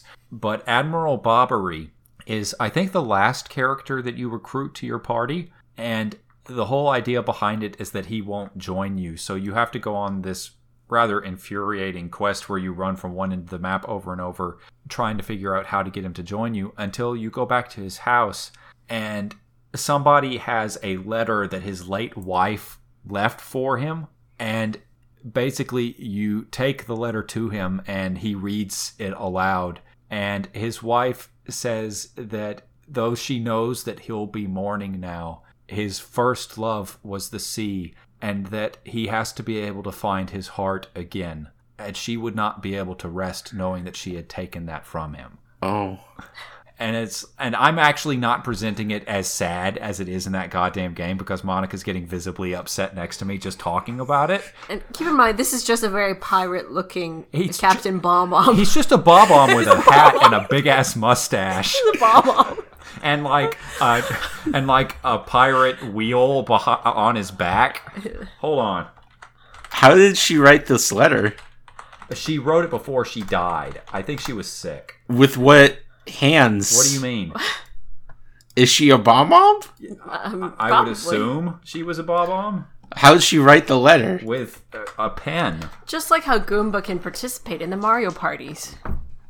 How did she hold the pen, Cameron? Short-range telekinesis. Okay. Alternatively, I suppose, maybe bomb-bombs write by exploding themselves. There is a subgenre of Thousand Year Door fan art that is just Admiral Bobbery and his wife, who is never visually depicted but is named Scarlet. So she's... Nobody can agree on what she probably looked like, but it leads to a lot of things. Probably red. Yeah, I read bomb-bomb. I love how Bobbery just, like... explodes himself to fight. Yeah, every time he fights, he runs over at people and blows up. Okay. Yeah, that's how he fights. Anyway, Paper Mario The Thousand Year Door is very good, and you can catch shades of Admiral Bobbery in the Skipper. Well, there's a whole wrestling sequence. That part people love, too. Oh, yeah. If you're big into wrestling, there's a lot to enjoy in The Thousand Year Door. They should make another Paper Mario game. They should. Like a traditional style one. Crystal, you might like that little comic. It's the sort of sense of humor that... Oh, let's see this little comic. It's a good comic. Yeah. You see, the joke is that Admiral Bobbery is very sad. Slight detour on the sad robots and or bombs. I think that's pretty much this entire section of the game. Okay, but slight detour into the sky. Oh, okay. Because with the ability to claw shot around, you can actually claw shot into Zelda's room. Oh, yeah. You can just go into her room, which has been locked the whole time. Right, you can do a breaking and entering. It's a little bit different in Skyloft, I think, because you can just go into people's rooms and sleep in their beds, and they don't think anything of it. But this room I is feel locked. like if she locked her door, that's a pretty clear statement of intent.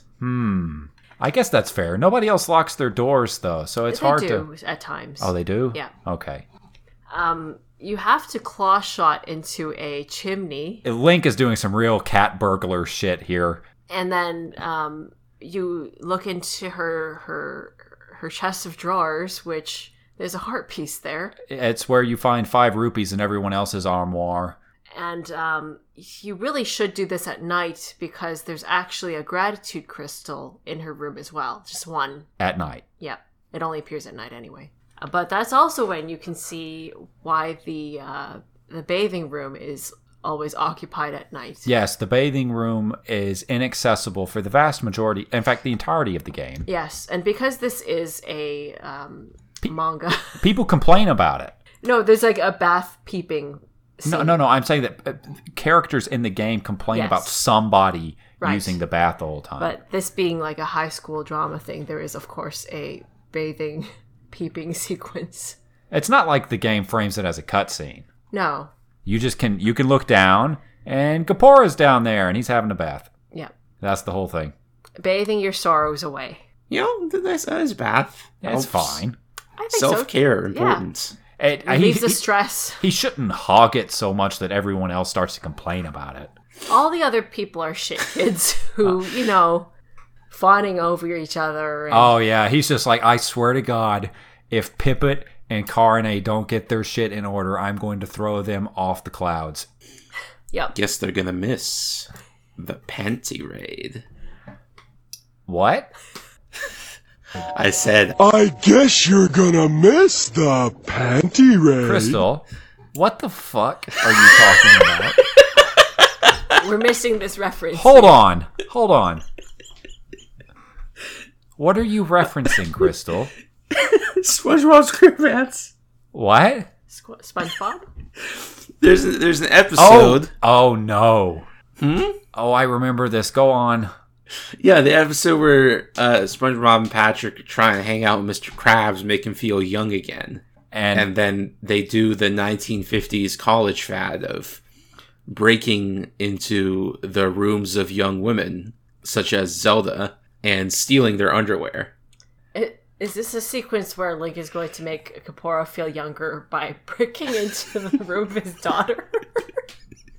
Yeah, and stealing her underwear. Oh, no. Crystal, you made this, this sequence was already kind of iffy after you pointed out that the door was locked. But just to be clear for our listeners, that armoire that Link opens is not Zelda's underwear drawer. It's more like where you would hang your coat.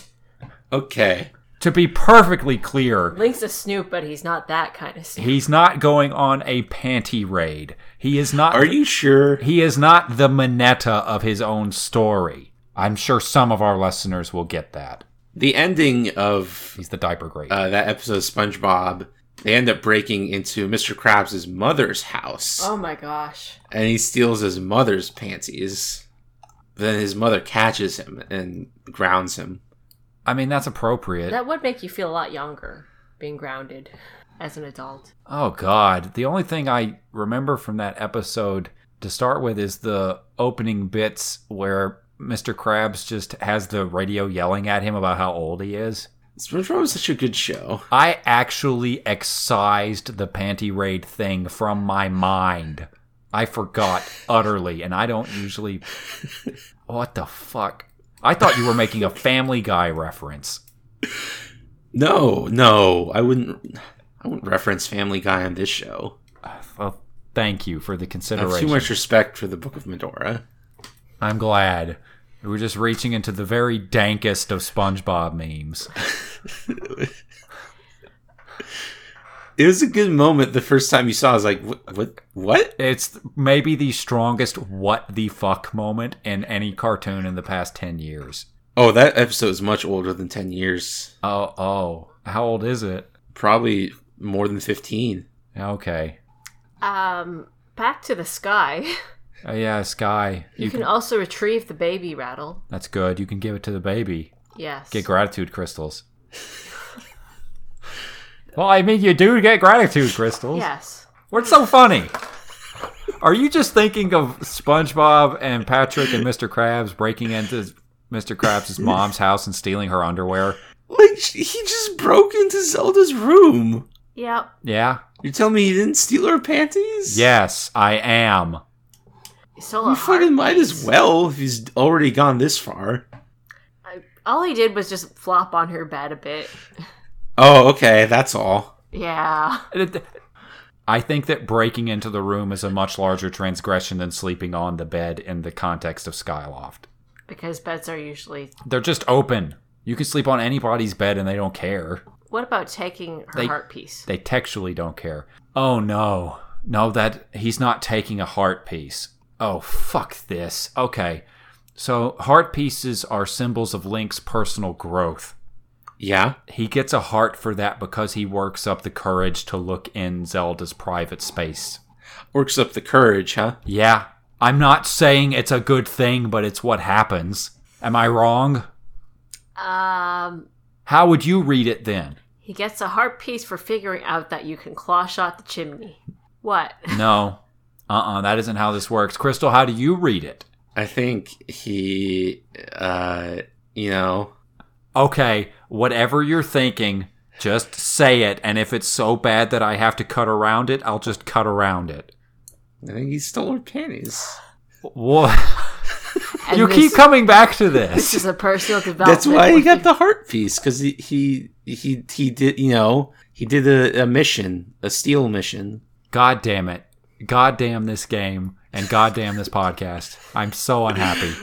I am so unhappy. What? I can't take He this. looked into her closet.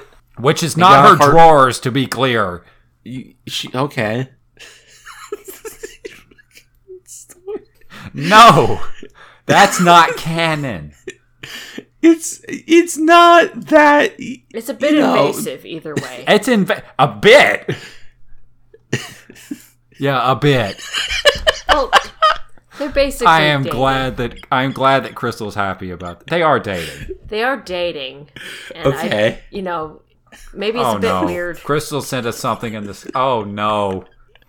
It appears to be Mr. This is the picture that Crystal just sent us, which I guess is another thing that she was laughing at really hard, is a fan art of SpongeBob and Mr. Krabs by K from 2014. SpongeBob is saying, "Are you feeling it now, Mr. Krabs?" And they appear to be doing some marijuana. And the smoke is billowing out of all the holes in SpongeBob's head. That's pretty creepy. The point is, Link's a real creep boy. Well, I mean, maybe you locked your room so that other people couldn't sneak in, but maybe you're okay with, your boyfriend or girlfriend going in and rummaging through I'm not your going drawers. I'm not going to try to justify this anymore. I'm done engaging with it. Like, him getting into her room in the first place it's a bit weird. It is invasive. Him looking in her coat closet is also a little bit weird. I don't know why he had to why the game treats it as an act of personal growth that he did that. He did not steal her underwear, Crystal. What the fuck? I'm going to have to cut like 20 minutes off this episode. I hope you're ready to keep recording. Okay. How would you cut that? I'm going to cut it all. We just stopped at the talk about Admiral Bobbery. No. Okay, we're going to keep going. Oh, I can't believe I'm going to leave in all this ignorant bullshit. Link's a creep boy. What else happened in Skyloft? You retrieve a baby's rattle. We got that part. So that the poor potion shop guy can finally soothe the baby to sleep. And get some sleep. The potion shop owner, what's her name? It doesn't matter too much. But she sleeps through the whole thing. She doesn't care. Yes. She's very tired after days of brewing potions. Though, really, she's not brewing shit. She's selling the wares while he does all the stirring at the back of the shop. No, he specifically is probably just upgrading potions. It's a side hobby of his. Right. She assumedly makes the other potions. When does she do that? I don't know. In the morning? Yeah, I guess. Anyway, she sleeps real good. Yeah. Are you feeling it now, Crystal? Yeah. Okay, good. Marijuana is about to be legal in Ontario. Oh, yeah? Yeah. I forget what day that is. Like the 17th? Something like that. Yeah. By the time this podcast comes out. Oh, yeah. Absolutely. Actually, is that the case? No, I'm just saying, what day is it today? It's Sunday the 14th of October. Oh, yeah. So definitely by the time the podcast comes out. Yeah, it'll be legal on October the 17th, which is a Wednesday. Boo, boo, boo. Ash Wednesday. Is it Ash Wednesday? No. Ass Wednesday. Shut up. Damn it. It's not in the sky, but you can start doing things with Gorko now. Writing magical pictures on the walls. Skyward Strike powering your sword, and then on these magical goddess walls drawing pictures. I just like the descriptions. He's trying to uncover all of these hidden mysteries, and he just can't figure it out. Like, what is a glimmering hexagon? It's a rupee. Okay, a glimmering hexagon. It's a rupee. Got it. Yeah. Rupees aren't... I guess they are hexagons. Now, to be perfectly clear, Crystal, I'm not saying that no Link does it, because Cartoon Link definitely stole Cartoon Zelda's underwear. Okay. That's it. Yeah, but that was different. That was a consensual pet play thing. Goodness. Shall we return to the Sansi, or are we calling it for an episode? I mean, it's episode 5. Oh, yeah, episode 5 of 5. What do we do from here, Crystal? Episode 6 of 5. What about episode 5, part 2? Okay, yeah, let's call it here right before we go back to the Sansi. Sounds good. Where can people send us questions? You can send questions to myself or Crystal on Twitter, @CamWriter or @ArcaneCrystal, respectively. You can also send questions to the podcast email, bookofmedorapodcast@gmail.com. Let's clear some questions from the question document. Yeah. Sarah asked questions about the Infinity Skeletons. This is in reference to a video showing that in Ocarina of Time, the skeletons progressively grow larger throughout the night. And if you mod the game so that it's night all the time, they will just keep growing indefinitely. Yeah, the biggest ones always like double in size with each cycle. And if you're quick, you can get up against some really large ones even without modding it. But in the video that Sarah linked here, they get to be like the size of Ganon and then twice as big as Ganon. And then like the size of Link wearing the Giant's mask. Yeah, it seems like they'll just keep growing until the game crashes. It's really amazing how the game can process that to begin with, though. I don't know what kind of limitations there are on that sort of thing, actually. How different is it to make a really big skeleton that's using the same assets as a really small skeleton? I assume there is a limit to the size of the world, and I think once they hit that, there's going to be issues. Yeah. Like, where's the ceiling? Do they I don't think so. What do we think they are in canon? What are the really large Stal Childs? Even like the ones that can appear in the game. What are the ones that are like the size of Ganondorf? Well, maybe it's like beating up a bully and then a bigger bully, like the bully's older brother comes along. Yeah, but whose bones are those? Bigger bully. Okay. What are the Stal children? Skeletons. They are. I think they're supposed. It's never said in game, but I always sort of assumed they were like the bones of those who died in the Civil War. Right. Mm-hmm. So I guess it's just some big people died in the Civil War. I guess in theory, Sarah, if we take that video as being canon, then yeah, giants fought in the war. One of them is Bigorin. Well, it makes me think that Captain Keita was born on a long night. Oh, what did Captain Keita look like when he was alive? Uh-huh. It might not have to match the skeleton form.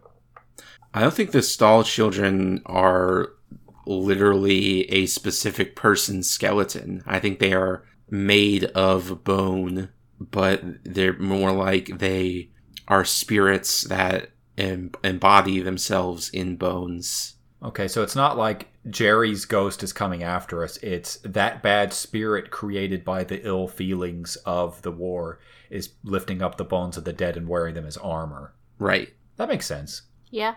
And therefore they can put lots of bones together and make a big skeleton. Yeah, okay, I guess that makes sense. And we only see them as single bones because that's all that the N64 can convey. Right. Yeah, no, it's not like they model all the hundreds of bones of the human body. That's true, they don't. Also, their heads don't look like humans. They sure don't. What's up with those heads? Are they horse skulls? They're not. It's evil spirit's best attempt. Oh, to reassemble the shattered skulls of the fallen. Yeah, the spirit's only like 2 millennia old, so give it a break. Oh, okay. I'm sorry, spirit. One of the best jokes in The Good Place is when one of the characters talks about these darn millennials and explains millennials are demons that have only been torturing people for 1,000 years. Oh, I see. Instead of the people, the kids.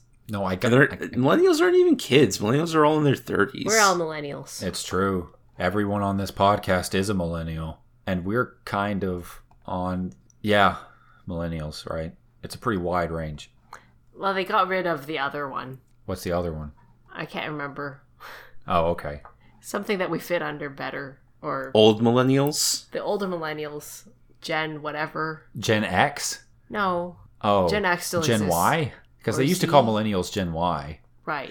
They sort of merged that together. There was a think piece that was like, don't call me a millennial. I'm an old millennial. That is the most millennial thing I've Our ever listeners can't see it, but I am making the biggest jack-off motion right now. Much like Link. No! God damn it! Why is it like this? He broke into this woman who, by the way, is going through quite an ordeal on the surface. You're not and wrong. He is taking advantage of her absence to break into her room and steal her goods. Why does it have to be a stealing thing? Why do you keep doing that? It's the act of He breaking at into least the room not enough. Okay. He opened her closet and got a heart piece. Got a heart piece. So he didn't take anything. But he saw. It's the act of opening the closet that does it. Right. Which is even weirder to me. Because it's like, oh, he grows from this very invasive thing. As if that's just part of growing. Which is a weird stance for the game to take. Uh-huh. Do you think Hylia knew this would happen? Well, of course, she knows everything. Oh, okay. So it's like Zelda's sitting back in the past, and she recalls Hylia's memories, and she's like, oh, wait, he's going to be looking in my things right about now. Shit! Make sure you clean up before you get abducted. Especially before you have the capacity to know that somebody's going to be breaking into your room. Right, Zelda just had a feeling that morning, like, I should really get my room really clean today. Hold my panties. Why do you do this? I should put my panties in a hard-to-reach hidden location. God damn everything. Wow. Okay, good. I'm glad. Can we get to the next question, maybe? Yeah, sure. Okay, I don't remember if we did it on air last time. I think it was. But we came to the conclusion, in last question segment, that Link to the Past Link is one link, and the link presented in the Oracle games and Link's Awakening is a second link. Therefore, we're dealing with two separate Zeldas, which is why Zelda from Oracles doesn't recognize Link. In response to this, Rob sends in a question. So why would one of Nightmare's forms be a Ganem then? If it was a different Link, he wouldn't know who that was. Which is pointing out that the final boss of Link's Awakening takes on the form of a Ganem, who is one of the bosses in Link to the Past, and Ganon in Disguise, which is one of the threads that people use to draw between Link to the Past and Link's Awakening. So what do we make of that? Now, I have a theory. Uh-huh. Because not only does the Nightmare take the form of Ganon and a Ganem, it also takes the form of Zol, and the form of Moldorm, and the form of Lanmola, and the form of Dethel. Dethel, I think, is particularly interesting. What is Dethel, Crystal? Oh, well, Dethel is the form of Vati, the Wind Sorcerer. You don't say. It's got the same claw arm things. And the same big eye. Yeah. Well, I think the key thing is the Nightmares, they take on a whole bunch of forms, and it's not... The Nightmares were here before Link. Yes. They were living and preying on the Windfish before Link arrived. With Link's arrival, they went a little bit nuts because they knew that Link would be instrumental in keeping waking the Windfish. Right. But they were there, and they're from the Windfish's experiences. What's your take, Crystal? I think this whole thing is a combination of both the Windfish's experience and Link's experience. Okay. And the reason there is a memory of Vati is perhaps the Windfish knows of the Wind Sorcerer, but also perhaps there is a memory hidden within the spirit of the hero. I see. I think I can get behind that a little bit. See, my understanding was that since, and obviously the final design of the Shadow Nightmare was not congruent with Vati at the time because Vati wouldn't exist for like another 10 years. But if we read that as being a Vati form, and it's very easy to do so, then it seems to me that these aren't really Link's nightmares at all. They're just the Windfishes, and these are all evil things that he knows about. It's possible that the nightmares drew from really scary things from a collective past, though. From the entire Aniro-verse? Yeah, or, along that timeline, because Vati has existed by the time of course, Link's Awakening. Yeah. As has Ganon and Aganhim and Azol. Well, the point is there are multiple places where they could draw that information. Right. But the existence of Aganhim, while a good thing to point out, doesn't necessarily preclude this being a different Link. Mm-hmm. Like, you listen to the stories of your ancestors and hear of all these creepy people or things or monsters. Sure. The hierarchy of these enemies is interesting. How Lanmola is scarier than Ganon? Yeah. Yeah. And the ultimate fear of the Windfish is Vati. The Wind Sorcerer. Yes. I mean, the Windfish fears the Wind Sorcerer. That makes a certain amount of sense, I guess. And is also very silly. And also, we don't know what sort of quests Oracle Link went through. to be worthy to face the Triforce? Yes. He probably didn't fight a Ganem. Maybe he fought some other evil sorcerer. Well, what I'm saying is he definitely didn't fight Vati. Right. So it's not... What we are suggesting together as a podcast is that it's not necessary for Link to have fought any particular beast as presented by the Nightmare. Because they are not, at least not exclusively, Link's nightmares. Let's see. Tommy 200 Hands asks, how is it that Ganon always seems to take over Hyrule in every timeline without the use of any real army or internally destabilizing force? Does this just speak to the Triforce as a power? I think it speaks to Ganon as a power. He has internally destabilizing forces and armies. Yeah, he has used both of those things. They often, just take a Ganem, for instance, where he murders the king and uses mind control on the standing army. Or the fortune teller. Or the fortune. Caleb Webb pointed out a very good observation last episode that Ganon seems to strike when there's no queen, when the kingdom is at its weakest. Yeah. Always. And if we take the breath of the wild backstory in a certain light, it seems very likely that an emissary of Ganon probably murdered the queen. So Ganon does actually go by a pretty standard playbook for overthrowing kingdoms most of the time, and doesn't seem to rely on overwhelming force in and of himself, usually. Well, he has... The majority of his army are monsters. Yeah. Which he can completely control. Sure. He doesn't have too many, people who could theoretically backstab him. No. Why would you? If you're one of the greatest traitors of all time, why would you have people? Yeah. Even when he had the Gerudo, Kind of left them behind. He didn't really use them, aside from brainwashed versions of them. Yeah. Yeah, didn't even trust his own folks. Made sense, though, because he was doing something so terribly bad. heinous. We've got a lot of emails. Yay! Emails. Email time. Oh, are you doing the impression again? Of Brad Shoemaker? It's the Brad Shoemaker impression. Yeah. On Brad Shoemaker. Oh, right, I wrote a joke. You did. Well, I have not opened that yet. Yay! Monica completely forgot her own joke. I have. Yeah. I don't know what the joke is about. Shakal Draconis writes in, Hi crew. I always just assumed that you didn't see any clouds in the sky in Skyward Sword because of the huge holes in the cloud layer opened when you activate each stone tablet. If the cloud layer is quite close to the surface, then the hole that takes up only part of the screen from above might fill the whole sky from below. Just my thoughts, Shakal. Huh.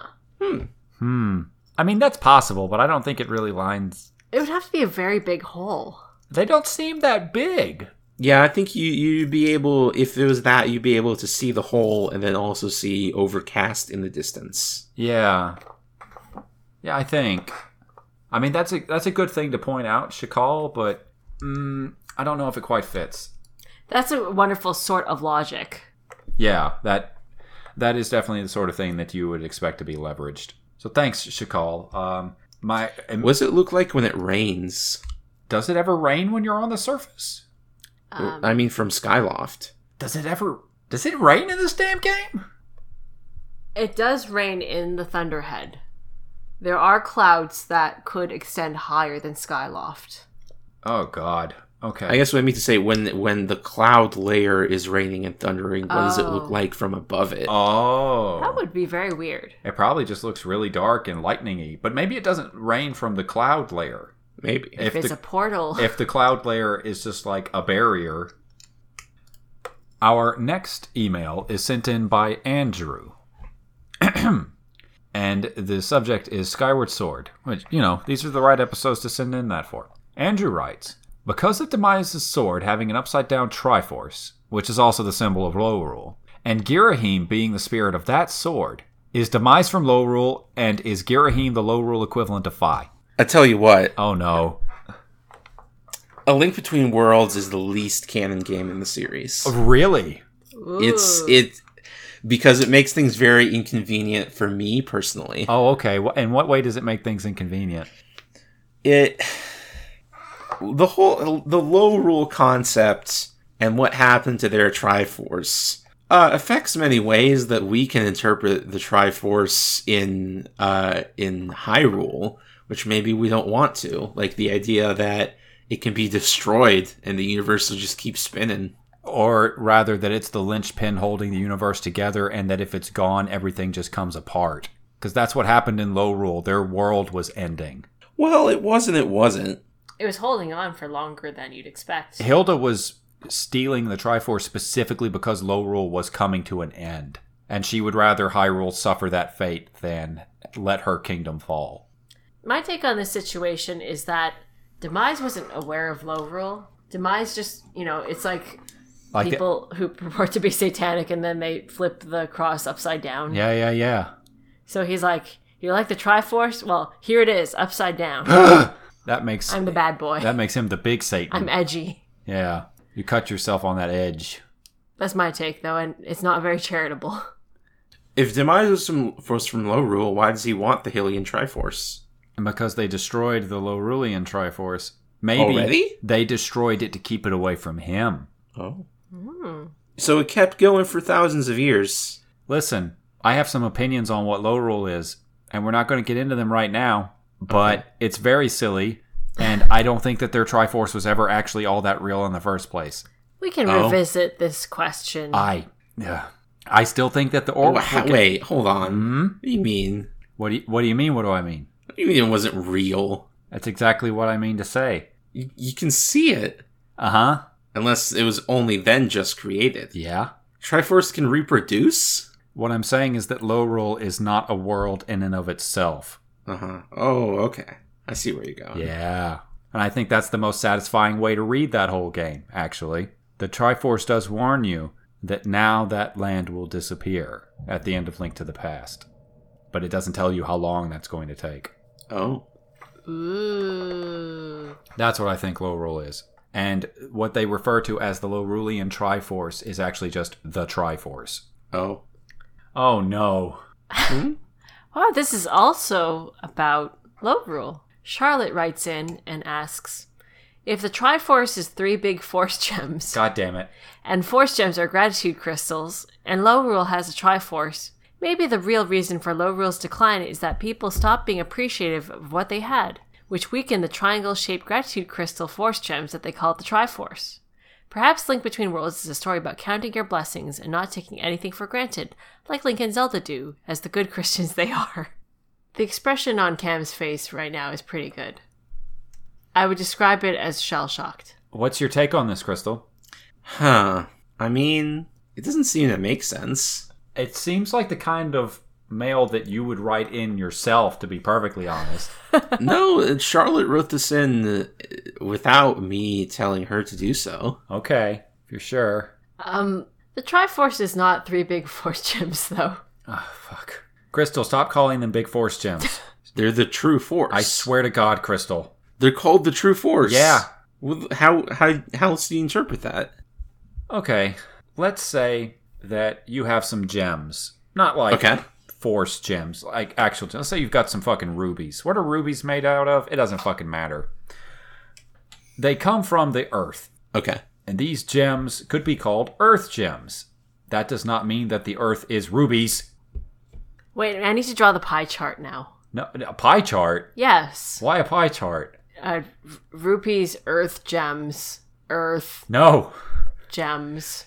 Wait, so in your metaphor here, the Force Gems are derived from the Triforce? They are leavings in the creation of the Triforce.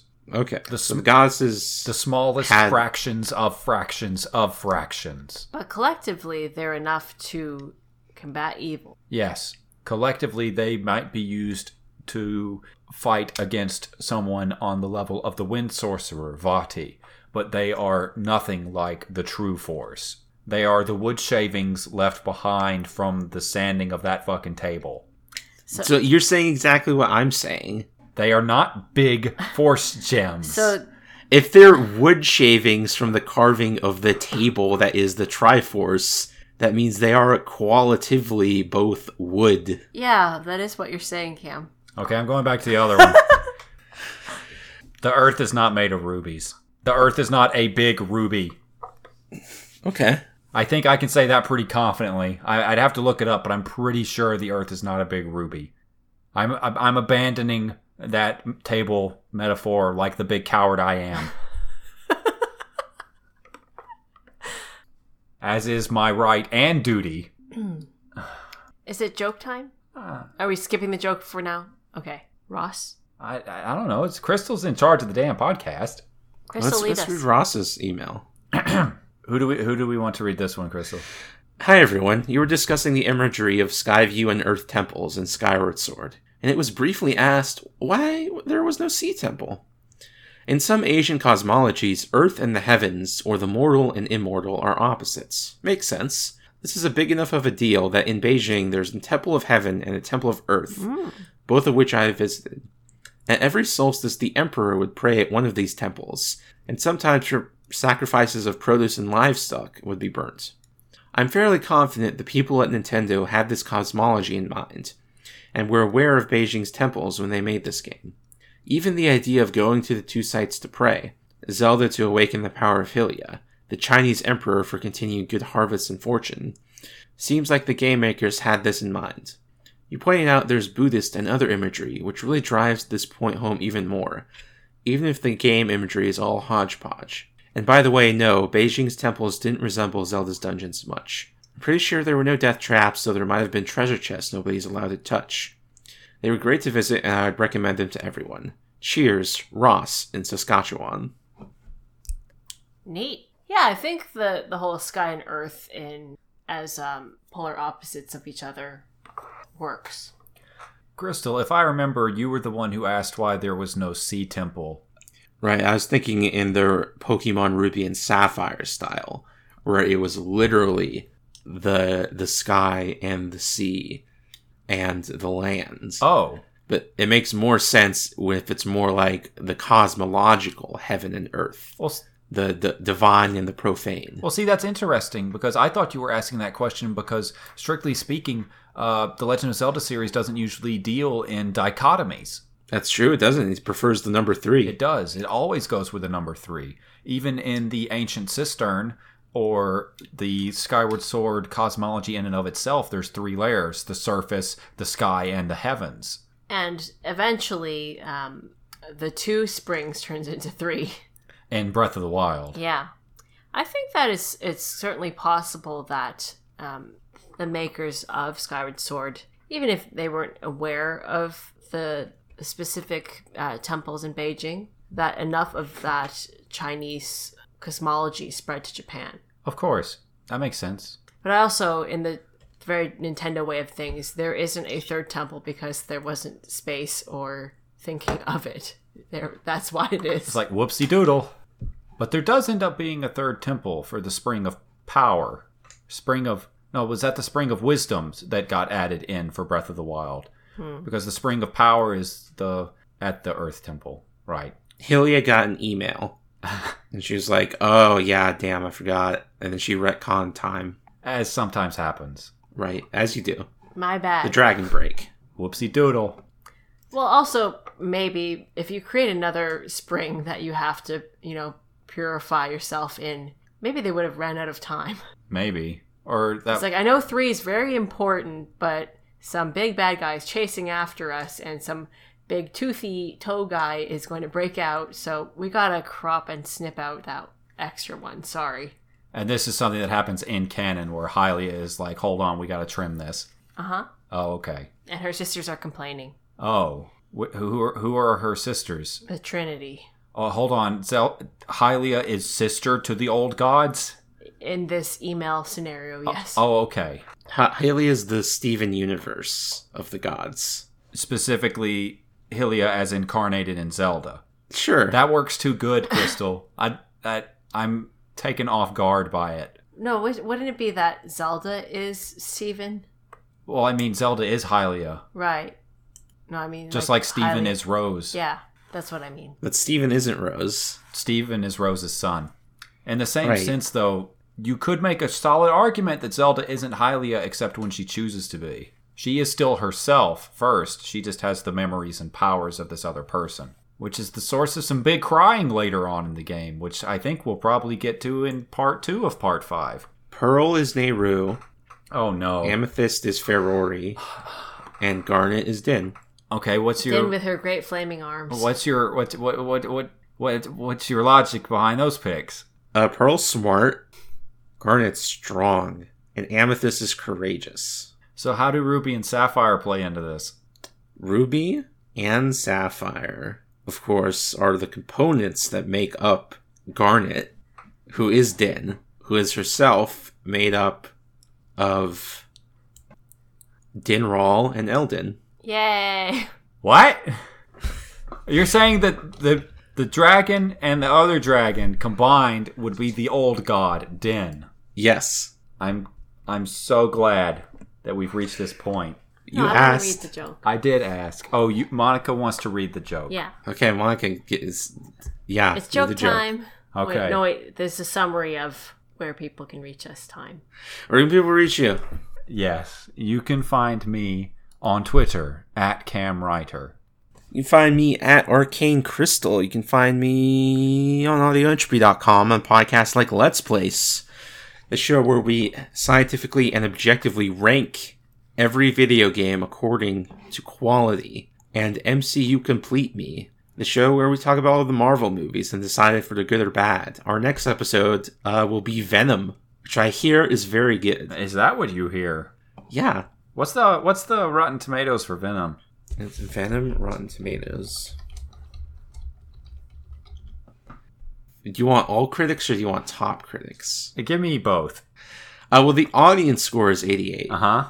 And that all critics' tomato meter is 30%. Uh-huh. Top critics, 18%. Okay. Wow. Just checking. That's a big difference. That is a power gap. Sometimes reviews are wrong. People liked Infinity War. You're not wrong. That's true. And people didn't like Speed Racer. Didn't they? I've never They seen didn't. Speed Racer, so I don't have an opinion on it. Oh, it's the best movie. They didn't like Blade Runner The best movie. 2088 either. 20... 70. What was the new Blade Runner? 80? I think it's an 80. 2048. 2049. Wait, did reviewers not like... Reviewers, I think, thought it was okay. The It audience. is 87% Rotten Tomato. Oh, okay. Reviewers did not like Citizen Kane. Rightfully. This is boring as fuck. Take that, Orson Welles. Yeah, Orson Welles. It was only liked in retrospect decades later. Prick. Take that, Omnicron. Casablanca's a better movie of the same era. Oh, I love Casablanca. Oh, don't get her started on Casablanca. Or do. Rosebud. Have you watched Casablanca, Crystal? Yeah, It's it's a great great. movie. Crystal, I don't remember the URL of your Patreon. Oh, it is patreon.com/arcanecrystal. What can I get if I'm a member? You can get podcasts early and you can get exclusive podcasts. Ooh. What sort of exclusive podcasts are there? Let's Place, the show where we scientifically and objectively rank every episode of Let's Place according to quality. That seems a mad task. Have you gotten to the Zelda one yet? No, we haven't. Damn it. I've currently pre-recorded like 4 episodes. So when we record a new one, maybe. Okay, yeah, it is randomly selected, right? Yes. You're going to hit a stopping point pretty fast, right? There's only enough material for, 17 episodes right now? Yeah. But then we can start Let's Place. Okay, that's only like 3 or 4 episodes. Yeah, and then we can do Let's Place. Let's Place. Okay, that's only 1 episode, and then you're finished. But then there will keep being more. Oh, okay. Yeah, I guess so. But the further out you get, the easier it is. Yeah. Monica, would you like to... Yes. Okay, here's Please. the joke. What do you call a Hylian that doesn't return to the surface? What? A Skylian. Yeah! Good joke. Yeah, Thank you. That's all right.